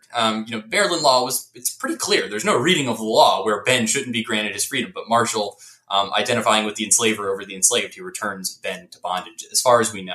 I think in that case, theoretically, it should have been sent back down to the lower courts and another trial be held. One thing that we would hope to do one day is to go to the state of Maryland's lower court archives and see if this case is ever retried again. Because theoretically, it should have been. But that's a project for the future. And admittedly, Paul Finkelman's the guy that gave me the idea to go do that. He said that it would make a really great PhD thesis one day. It's always good to have future research plans. So yeah, definitely. Yeah. We have no shortage of those. Absolutely. And thank you for that. And that's the thing that's so important in studying Marshall and his legacy and his relations with slavery and enslavement. It even permeates into his work in the Supreme Court, and to see these instances where, because the proper process or the proper law was inconvenient to the enslaver, that it was just ignored even by somebody who is this pinnacle and seen as being so invested in the establishment of federal law and the federal legal system. So are there any cases that came before the Marshall Court that you feel that folks should know more about, or that had what you see as having a larger impact than what is generally understood? I'll let the legal legacies guy handle this one. There are a few cases that I admit I have a lot of fun reading about, and really these cases are small footnotes in Marshall's judicial legacy, admittedly so, but they really do play a bigger picture here. into what we see Marshall's philosophy as being. And one of those, I think, actually comes through another slavery case, and that's the Antelope trial in 1825, where we see 4 members of the Supreme Court out of 7 at this time, so a bare majority of the court, are enslavers, and Marshall is included in this majority here, and they return part of 212 captive Africans into slavery in Spain and Portugal. And I should know this is in direct violation of the United States' own laws dealing with the international slave trade. So kind of to go into more background on this case, it's considered really to be Marshall's most famous slavery case. It's probably the one that's the most well-known among those who study the topic. But the Antelope is really regarded the attempted smuggling of captive Africans into the United States decades after the passage of the transatlantic slave trade ban in 1808, something that just came up in your narrative, Jerry. But in 1819, Portuguese and Spanish privateers commandeered the American ship, the Antelope, filled it with approximately 300 captive Africans, and sailed to the coast of Spanish Florida, intending to sell the individuals. But American federal authorities seized the Antelope as it was in American waters, and they discovered the illegal cargo, escorted the vessel to Savannah, Georgia, where the U.S. took custody of the Africans. This violates American federal law, what the slave traders had done here. So the slave traders from the Antelope and the now 212 captive Africans, and I should note, some had succumbed to disease, others were stolen once they reached land in Savannah, so they were taken into slavery to places that remain to this day completely unknown. And this endured through 6 years of legal proceedings before it finally actually reached the Marshall Court in 1825. So we don't know what could have happened to many of these individuals originally. It's close to 300, but by the time it actually comes to the Marshall Court, it's closer to 200. And the Chief Justice heard from Spanish and Portuguese claimants about legal ownership of the captives. So the question before Marshall really then became, are these captives enslaved or free? And if it's the former, they belong to their captors. If the latter, Marshall felt that the Africans should be returned to Africa as part of that colonization idea that he is so friendly toward. But ultimately, Marshall will honor the ownership claims of some of the captives as being legally enslaved to the Spanish, and he returned those individuals to their enslavers. And I should quote Paul Finkelman once again when I say, Finkelman writes, quote, Marshall ruled that the remaining Africans were to be handed over to the U.S. government as fruit of the illegal trade. And Finkelman concludes, quote, Marshall admitted that the African trade was contrary to the law of nature, but asserted that it was consistent with the law of nations and cannot itself be piracy. So in order for Marshall to reach this verdict, there's a few things that he has to do.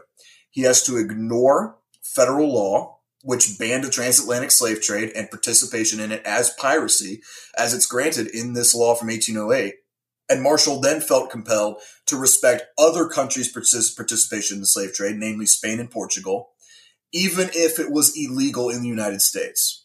So he is putting other countries' laws, even though this is something that's happening on American soil, he's putting these other countries' priorities on top of American federal law during this period here. So in the Antelope, Marshall, once again, because this is closer to the end of his time on the court, this is less than 10 years before his death, we really see that growing trend now that has been there in so many of these cases, like Scott v. Negro Ben, Me McQueen, cases such as those, like LaGrange versus Chuteau that came later. But we really see Marshall once again prioritizing the right to property over the right to liberty. So he essentially condones this illegal act of attempting to smuggle captured Africans into the United States by focusing his arguments on property claims. Throughout the years of proceedings, the 200-some captured Africans lived and labored in Georgia and continued to do so until the United States returned them to Africa. So that really shows there is a financial gain to prolonging this legal process, especially in local and state courts. And it should also be noted that this is essentially a direct expansion of the institution of slavery that it goes against the laws that are on the books. We see Marshall as this, Marshall is often remembered as this great legal mind, this legal theorist, this jurist. But here we see him pretty clearly being willing to defy the legal principles that are before him on the court in favor of expanding the institution of slavery. Now, it's expanding, a relatively small amount, but it is an expansion nonetheless. And this is probably a massive overreach by the court. Yeah, and it's an important precedent that Roger Taney, as Chief Justice, will definitely build upon in Dred Scott versus Sanford. So when many people tend to look at, and I've noticed this trend in biographies, people tend to look at Roger Taney and John Marshall as being polar opposites from each other, one being very pro-national government, one being very states' rights oriented. On this issue of slavery, they're very similar. Yeah.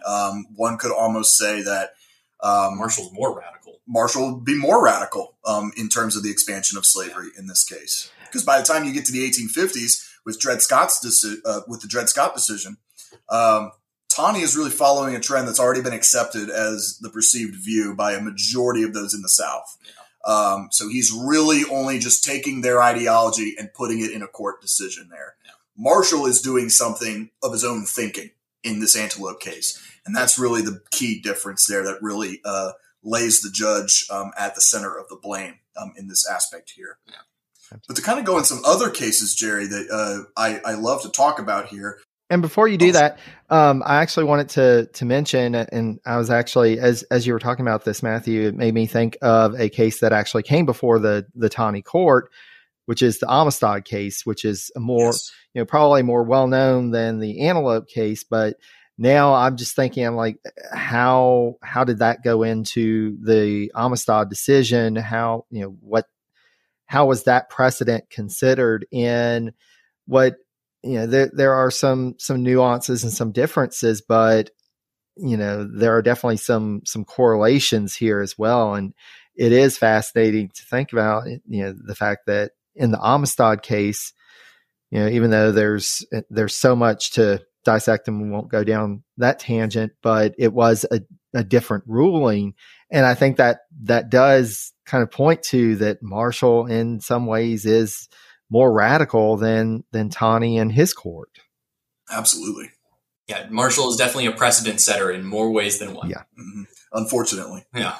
But we have an entire program really in the fall that focuses on the next case that I'd like to talk about. And this comes up on the anniversary of this trial's verdict and the ramifications that it has. And of course, it happened right here in Richmond. And that's the Aaron Burr treason trials of 1807. Now, I know you already covered this very much in depth in your narrative series. So that relieves me of some of the responsibility of going over the details of this case here. But really, it comes down to actually two cases that kind of fall under the same event. And the first one of these is the case of Ex parte Bowman and Swartwout, I believe is the pronunciation. That's my best guess. That's my best guess as well. But that comes earlier in 1807, which that held that the constitutional definition of treason excluded mere conspiracy to levy war against the United States. So Eric Bowman and Samuel Swartwout were civilians that became implicated in the whole Burr-Wilkinson plot. I could ramble all day about James Wilkinson. What a character. And I think you did that justice in your narrative series. Oh, yeah. Chaos, and we're not done yet. There's still more Wilkinson to come, listeners. Don't we know it all too well. But that plot, supposedly consisting of Burr and Wilkinson attempting to create an empire, that comes down to the Supreme Court being asked in this case, in regards to Bowman and Swartwout, they were accused of attempting to recruit others into the plot. But these individuals were informed the military, which promptly arrested them. So they gave themselves up in this aspect here. So the Supreme Court then decides that, and this is quoting the decision, to constitute a levying of war, there must be an assemblage of persons for the purpose of effecting by force a treasonable purpose. Enlistments of men to serve against government is not sufficient. That's going to play a big role as a significant precedent for what defines treason. And that's going to really tie into the final verdict on Burr's culpability. When Marshall then asks the jury to acquit Burr, it's based on two presumptions. It's going to be the first being that there has to be an actual act of force, an actual overt act as it's defined in the treason clause of the Constitution. And secondly, there has to be effective testimony from two witnesses to that same overt act. And as we see from our friend James Wilkinson, that testimony is not as clear-cut as it could be. We find out then, of course, as you've already mentioned, that letter was forged by Wilkinson, that claimed to have been written by Burr, going over all the details of his plot. So that pretty much ruined Jefferson's prosecution for this case. And that's what makes it so easy for Marshall to ask for Burr's acquittal in this case. But it is no less political, of course, because it's very partisan conflict during this period. And it even leads to Marshall being burned in effigy in places like Baltimore, Maryland, and even in Virginia, where so many are opposed to Marshall by this time. And I have to throw in there that Matthew and I, if anybody's ever in Richmond, Virginia, or in September, we do an entire tour in conjunction with the Valentine Museum, where John Wickham, one of Aaron Burr's defense attorneys, historic house is. We do a tour in conjunction with them all about the treason trial. We dive into some of the details and some of the everlasting impacts of that case. This is one of the first cases where it truly needs to be considered. What is an impartial juror and what defines treason? So that's a fun program that is kind of Matthew's and I's baby that we do in September every year. Wow, I will have to remember that. Yeah, and I think it's fair to say Marshall made the right call by saying that an impartial juror is definitely someone who is not promised a blank pardon by the President of the United States. Yes. Just that little thing. It's just a little thing, right? That's our little subtle poke at Jefferson for this episode here. Yeah, during the program, we do much more Jefferson bashing. If there's any Jeffersonians out there, just be prepared for that. You're in good company on this podcast. So. And speaking of Jefferson again, it sets a significant precedent for subpoenaing the president for records and information that is relevant to an important case. Marshall agrees that the president can be subpoenaed for documents that Burr himself claims during the trial will prove his innocence. If the president has access to this information, that will make or break a case. And in this case, it's literally a question of life or death, right? Burr will be hanged if he's found guilty of treason. So under Marshall's ruling, of course, the president is subservient to the law just like any other American citizen. This serves as a really important precedent for the relations between the president and the judiciary, something that Marshall and Jefferson, they're bickering back and forth to each other, is really going to help build precedent for that. But this is going to come into play in more recent years, especially with the Watergate scandals and the holding of the Nixon tapes. The Supreme Court, in a unanimous ruling, says Nixon has to hand over this relevant information, these tapes. And that's what happens in this case. And then more recently, President Donald Trump's subpoena from the state of New York for financial documents. Whatever people's feelings might be on that, I won't dive too deeply into. But the precedent for a state court or the Supreme Court subpoenaing a president for materials comes all the way back from this trial in 1807. A subpoena decum, that's the full Latin word, or the Latin phrase. Well, and it's just so fascinating. That's one of the reasons why I did a bit of a deep dive on the Burr trial, because not only is there so much precedent in that case, but then also the fact that at the time, this is, nearly 200 years before you get court TV and televised courts, but the nation was watching as best they could. You had people flooding into Richmond to actually witness the trial. The letters coming out, folks were reporting on what happened on the trial on the state, and the fact that it generated so much interest is just, it's a fascinating point to explore. Yeah. I mean, that case in and of itself, even though I don't think it's talked about all that often, it has its own legacy. Yeah. And the impacts of it are, anybody who goes into a courtroom as on jury duty and gets dismissed, that you can tie that directly into this case. Yeah. Yeah, and you also it makes it a lot harder to rightfully convict somebody of treason, and that's for the betterment of American society, I would argue, because a lot of the problem was that Burr was, saying mean things about Thomas Jefferson, and he was saying mean things about the state of the country. And could somebody be charged with treason for just speaking ill will against the sitting members of government? And it's ironic that this is coming from Thomas Jefferson, right? Yeah. Because we just saw less than a decade before this all the furor over the Alien and Sedition Acts, which I should mention, Marshall was not an advocate for that. Yeah, he denounces those when he runs for Congress. Yeah, which of course will help him here in Virginia, where animosity is pretty strong against those. But we saw the persecution of Democratic Republicans who spoke out against the federal government and the Adams administration. And now Jefferson is turning this around, and he's willing to charge a man with treason for doing essentially the same thing and plotting against, supposedly plotting against the government to form some nation state there. And it should also be mentioned that there was kind of a widely held assumption during this time that the United States would quickly break into two or more countries. Jefferson himself believed this. Aaron Burr believed this. So could it really then be listed as treason for creating a separate nation state if it was something that many people within the American political system expected to happen? But again, Marshall will really take this forward by making it difficult to charge someone with treason. And everybody on both sides of the political aisle today, as fiercely polarized as people can be and how much people like to argue about politics, they should all be very happy that they will not get charged with treason for doing so at any given time.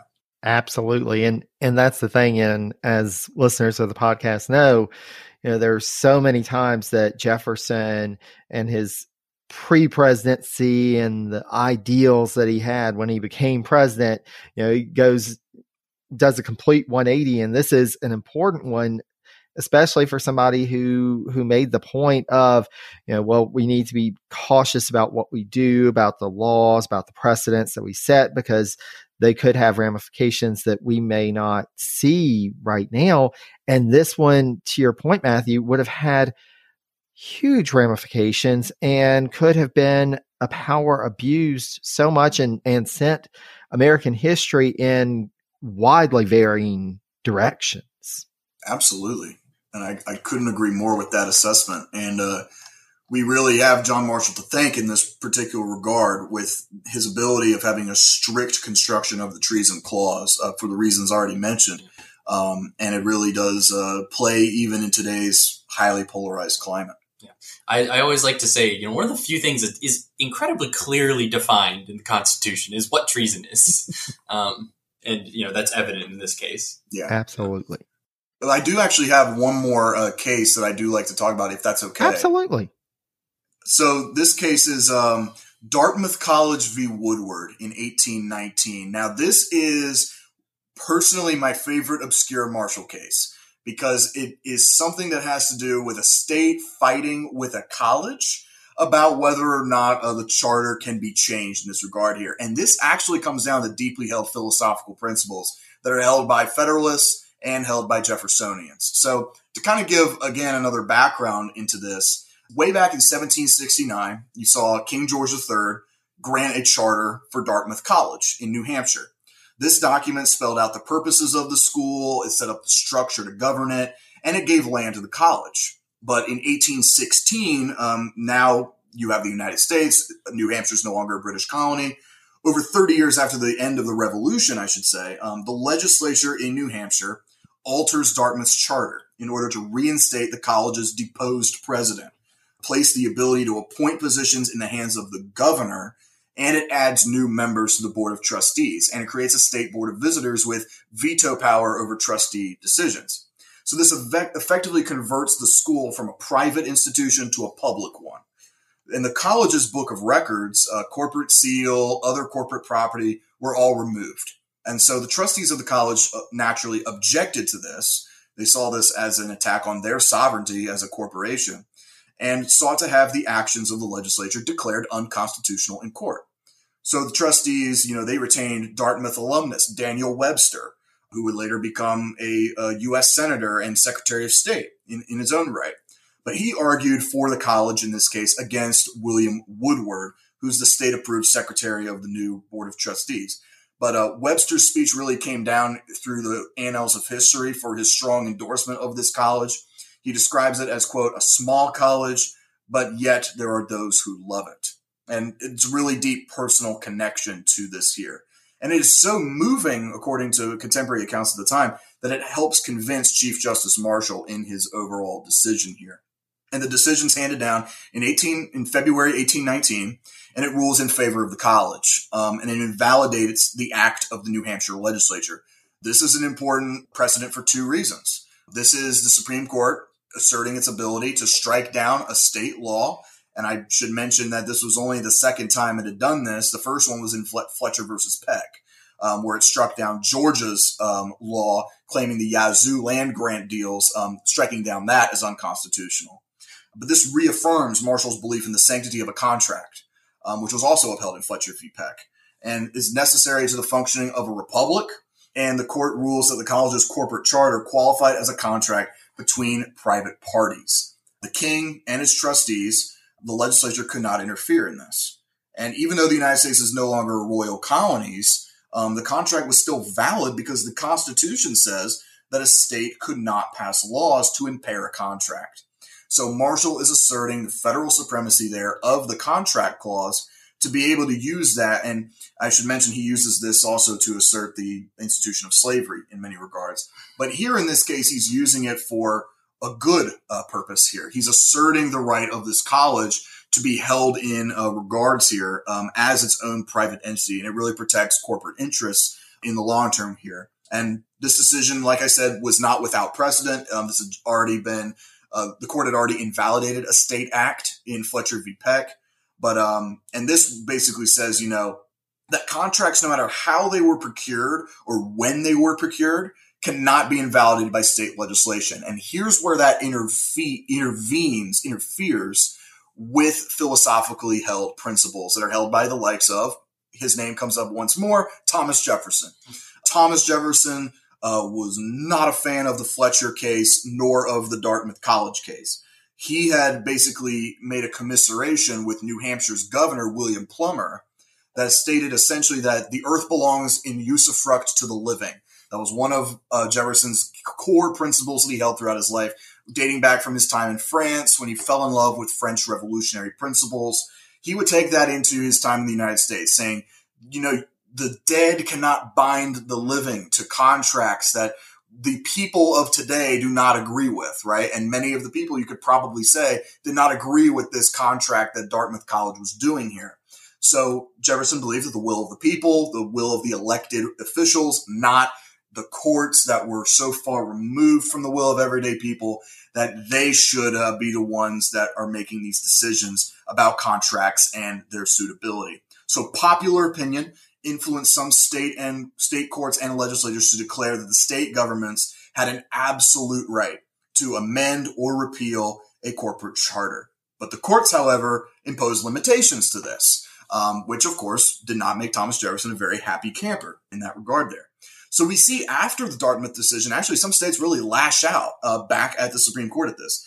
Many states wanted more control, so they passed laws or state constitutional amendments that gave themselves the general right to alter or revoke at will, which the courts found to be a valid reservation.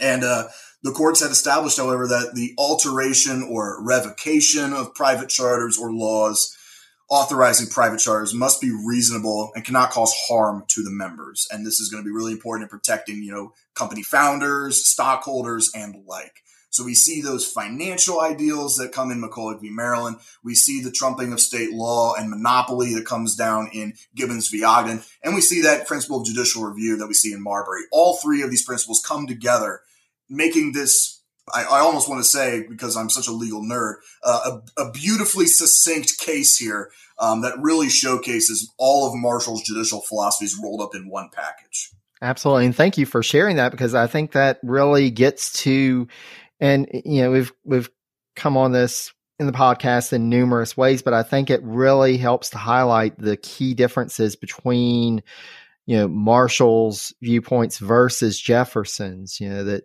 here Jefferson, he still saw kind of the states as being supreme, and Marshall really didn't. He saw that the federal government was, had this authority over the states, and the importance of these contracts and these binding contracts versus Jefferson, who felt that we should rip up the Constitution every 20 years because why not? That's not going to create chaos. but it really does speak to, and especially the fact that we're still having some of these same discussions nowadays. We're still having discussions about where federal authority ends, state authority begins, what we can do. And government authority versus private authority, business authority. So it is a fascinating case. And you mentioned a name that we are going to be talking about quite a bit on the podcast moving forward, Daniel Webster. And so it's interesting to see him in the mix as well. Yeah, he actually plays a big role in all of these key Marshall decisions. He's in Gibbons v. Ogden. He's in McCulloch v. Maryland. He takes a lot of practice also in the Aaron Burr trials as well. Mm-hmm. He plays such a dynamic role in so many of these cases that get mentioned again and again and again when talking about John Marshall, that he really is one of the key lawyers and public speakers of his time. Absolutely. Absolutely. And you mentioned one that we're actually going to be talking about not too long in the future in the Madison presidency narrative, Fletcher v. Peck. So little preview for the listeners that this is coming, the first overturning of a state law. So stay tuned for that. And so naturally, as we've seen, there's so much to say about Marshall's legacy and impact when it comes to the American judicial system. But of course, as this is a podcast focused on the presidencies of the United States, I had to ask, I'd like to hear your thoughts on what we can say about Marshall's impact on U.S. presidential history. Well, I could say it definitely played a big role in forming the relationship between the presidency and the judiciary. President John Adams is known to have once said that Marshall was the most important founding father never to have become president himself. And I don't think that's with that much exaggeration. It certainly was a lot of importance that came with Marshall's role in founding the judiciary as its principal. But in order to effectively do that, he had to effectively form a relationship with the other branches of government that could help build up that branch. And he does that with Congress. And for the purposes of this conversation, with the executive, his work frequently overlapped with that of the executive. We often hear about his judicial decisions on the Supreme Court and the world in which he lived that shaped those decisions. But we really seldom hear about his relationship with the American presidency and the men who occupied that office. And in addition to, he had childhood and Revolutionary War friendships with future presidents James Monroe and James Madison. In fact, him and Monroe were actually classmates together growing up. And during his 50-plus years in public service, Marshall worked in some capacity with many other American presidents. Of course, George Washington famously sends him a letter asking him to become Attorney General, and he turns him down because he would rather continue his private law practice in Richmond, Virginia. I do wonder if this is one of the first times that an American president is denied, what they're seeking, and especially George Washington. Yeah, a man that Marshall revered so much, he wrote a 5-volume biography about the guy. Yeah. But Marshall could not be bothered to become Attorney General. No. He could not do that in that instance there. No, sir. He was busy in Richmond. And as your Seat at the Table series really so eloquently shows, there's such a revolving door of people coming in and out and in and out, and you end up kind of getting left with the bottom of the barrel in some cases there of people who are kind of more opportunistic and looking for these experiences there that will just kind of help them get a next step to the highest thing. And that's kind of why they're careers become so mediocre and so ill remembered. But Marshall, I should also mention, for being the longest serving Chief Justice in American history for 34 years, he would have the most presidential inaugurations out of any Chief Justice. He would swear in 5 presidents on 9 different occasions in the course of his 34 years. We see Thomas Jefferson in 1801 and 1805, James Madison in 1809 and 1813, James Monroe, his buddy, his pal, which I'm sure he was very glad to have instead of Thomas Jefferson, in 1817 and 1821. He swears him in. John Quincy Adams, another friend, and of course the son of the man who appoints him to the court, in 1825, and Andrew Jackson in 1829 and 1833. Now, I would actually go as far to say that as much as Jefferson and Marshall disagreed with each other and fought along partisan lines, that would really be relegated to the private spaces of their lives. They would write mean things to each other in their private correspondences about each other, but none of them actually saw what each other was writing. They didn't see what they were doing there. When it came to Andrew Jackson, things would go a little bit differently. As with everything with Andrew Jackson. As with everything with Andrew Jackson. He ruffled a few feathers. He ruffled a few feathers. He shot a few guys in the duels. You know, what's not to complain about there? But Marshall would actually actively campaign against Jackson's presidency. In 1828, during that election, he calls for the re-election of John Quincy Adams, which is something that's pretty much unheard of today, a sitting Chief Justice taking sides in a presidential election.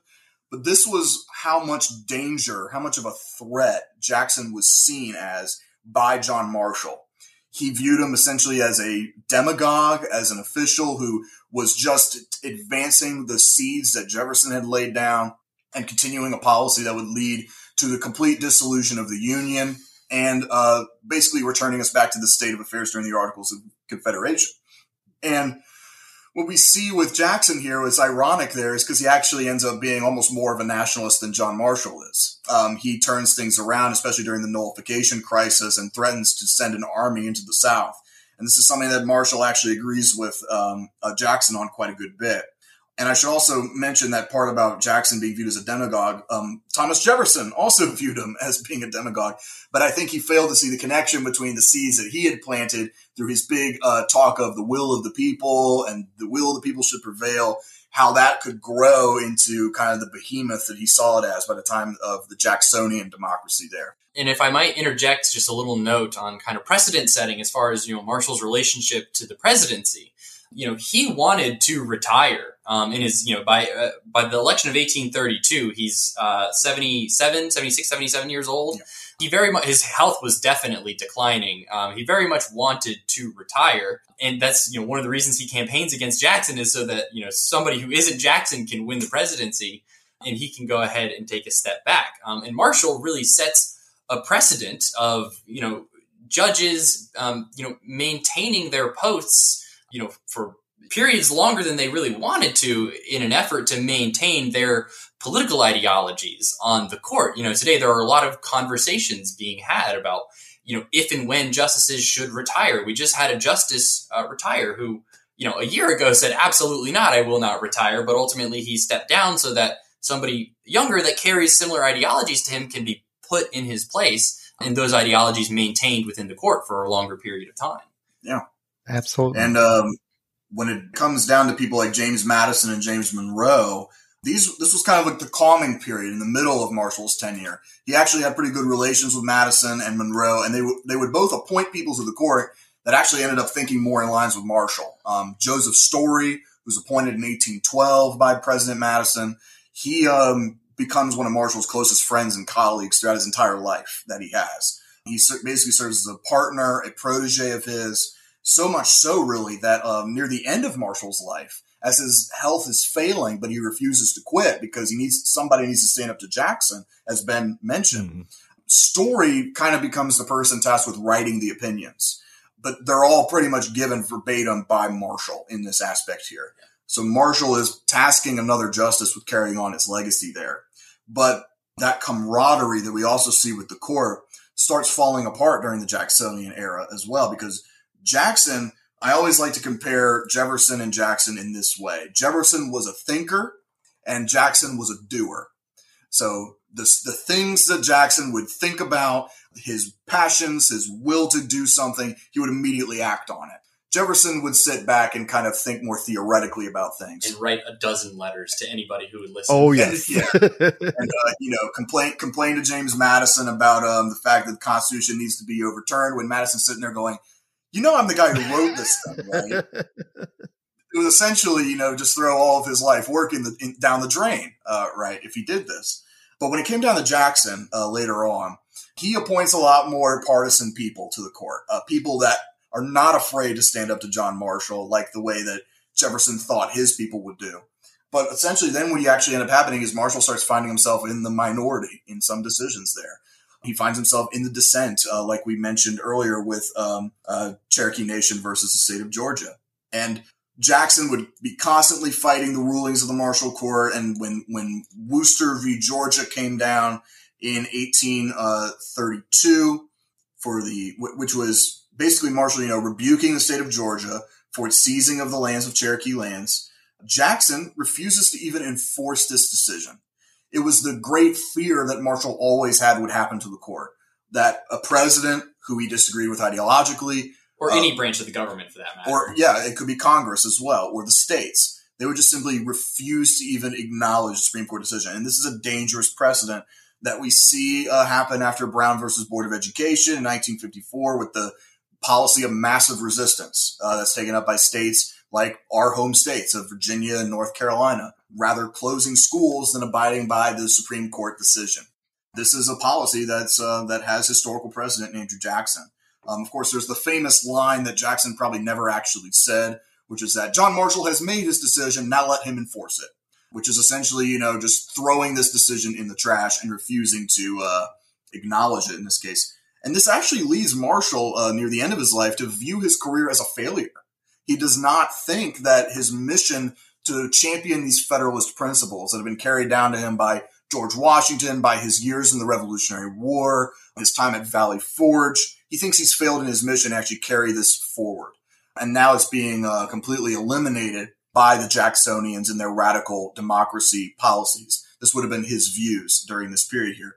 So we kind of think this would have encouraged him to destroy a lot of his personal correspondence that we see as well. Yeah, he probably wouldn't be too excited that we're interpreting his house as a historic site.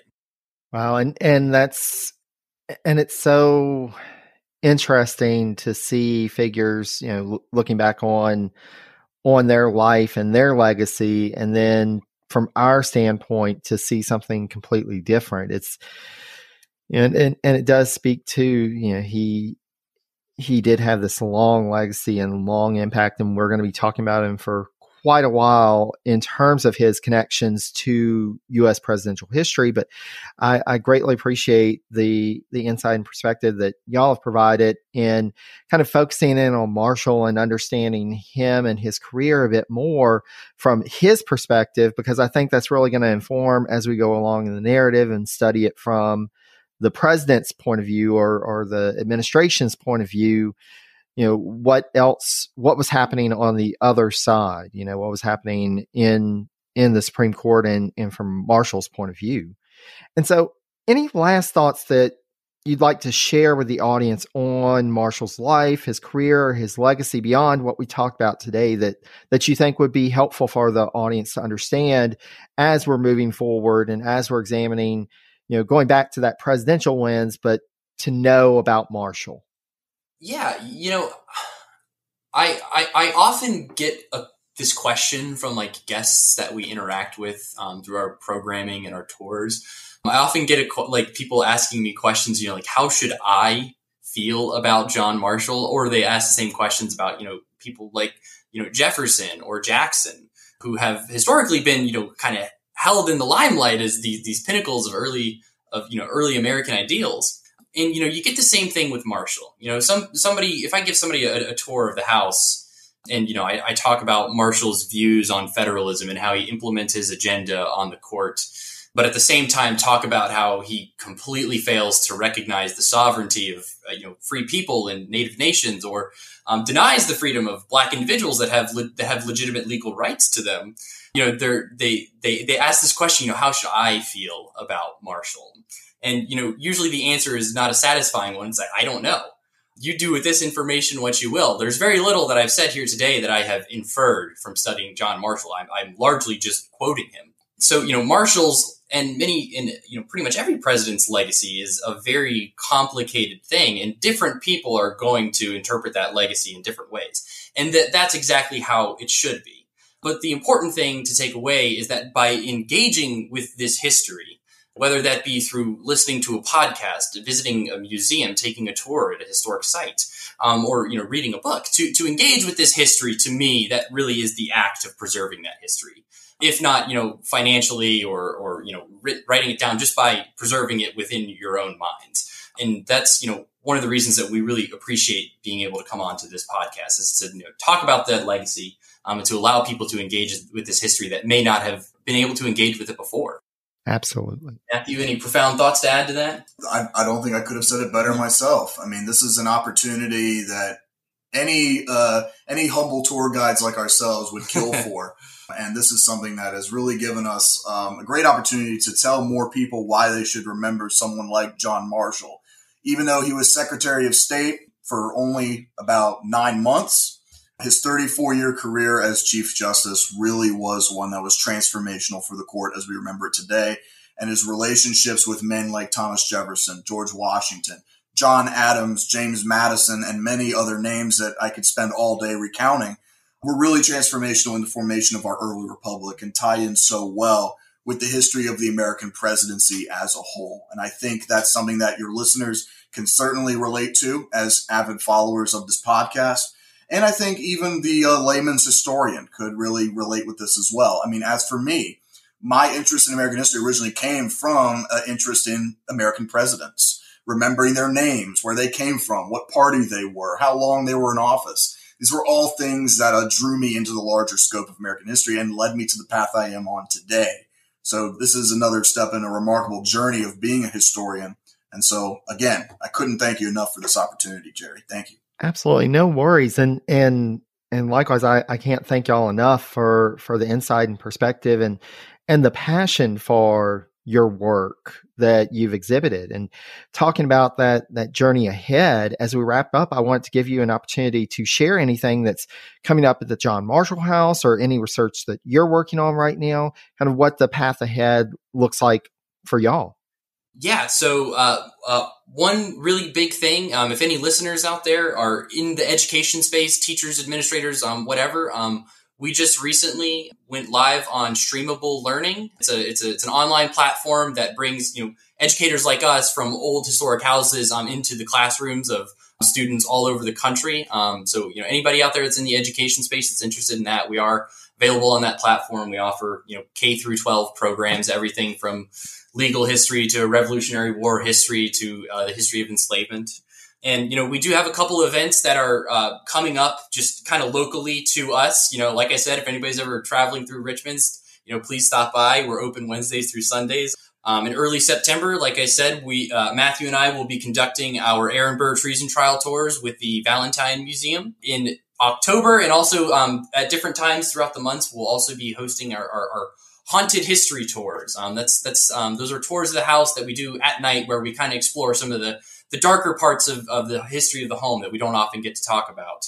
And every month we offer free virtual programs on a variety of topics. We have To Be Purchased and Possessed, My Trilogy Cases, Matthew's Legal Legacies program. Those are completely free. Donations are appreciated, though. And of course, just check out our website, preservationvirginia.org. We always have upcoming events, talks, lectures, whatever, at any of the various historic sites across Virginia.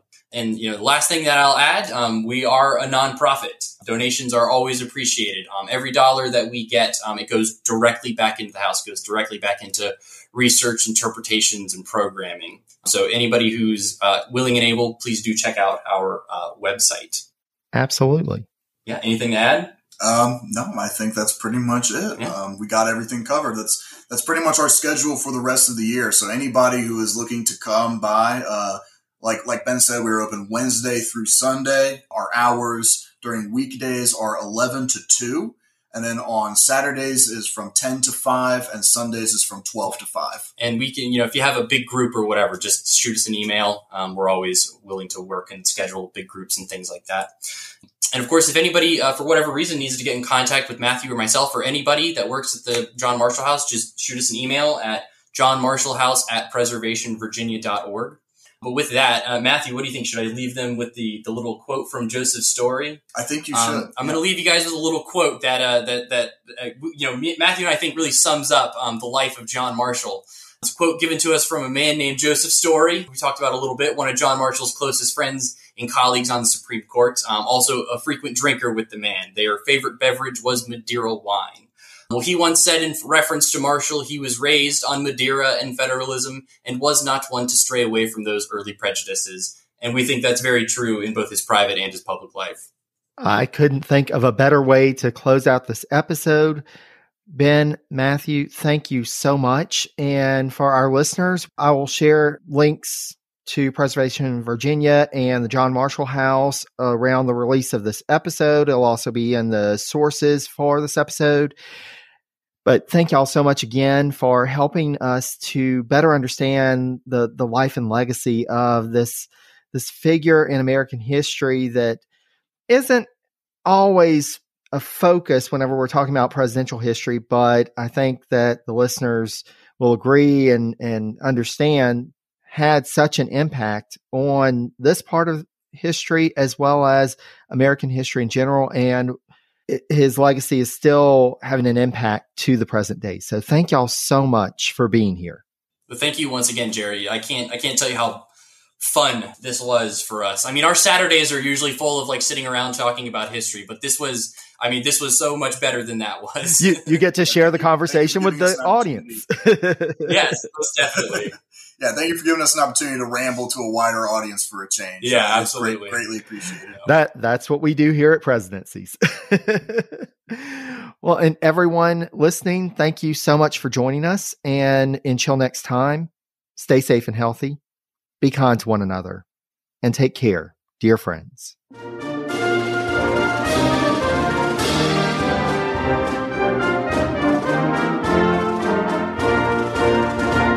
The Korean War has sadly been known as the Forgotten War, but half a century earlier, the United States was locked in a bloody conflict in Asia that's been all but erased from the history books. Hi, I'm Alex Hasty, the host of Ohio vs. the World, an American history podcast on the Evergreen Podcast Network. In our newest episode, we speak to experts about the Philippine-American War, America's first Asian counterinsurgency conflict. The heroes, the villains. We'll discuss President McKinley, Admiral Dewey, the vicious brutality of the fighting, and the scandals and war crimes that nearly sunk Theodore Roosevelt's presidency. Check out our show, Ohio vs. the World, on the Evergreen Podcast Network for our new episode about America's most forgotten war. Now back to the show.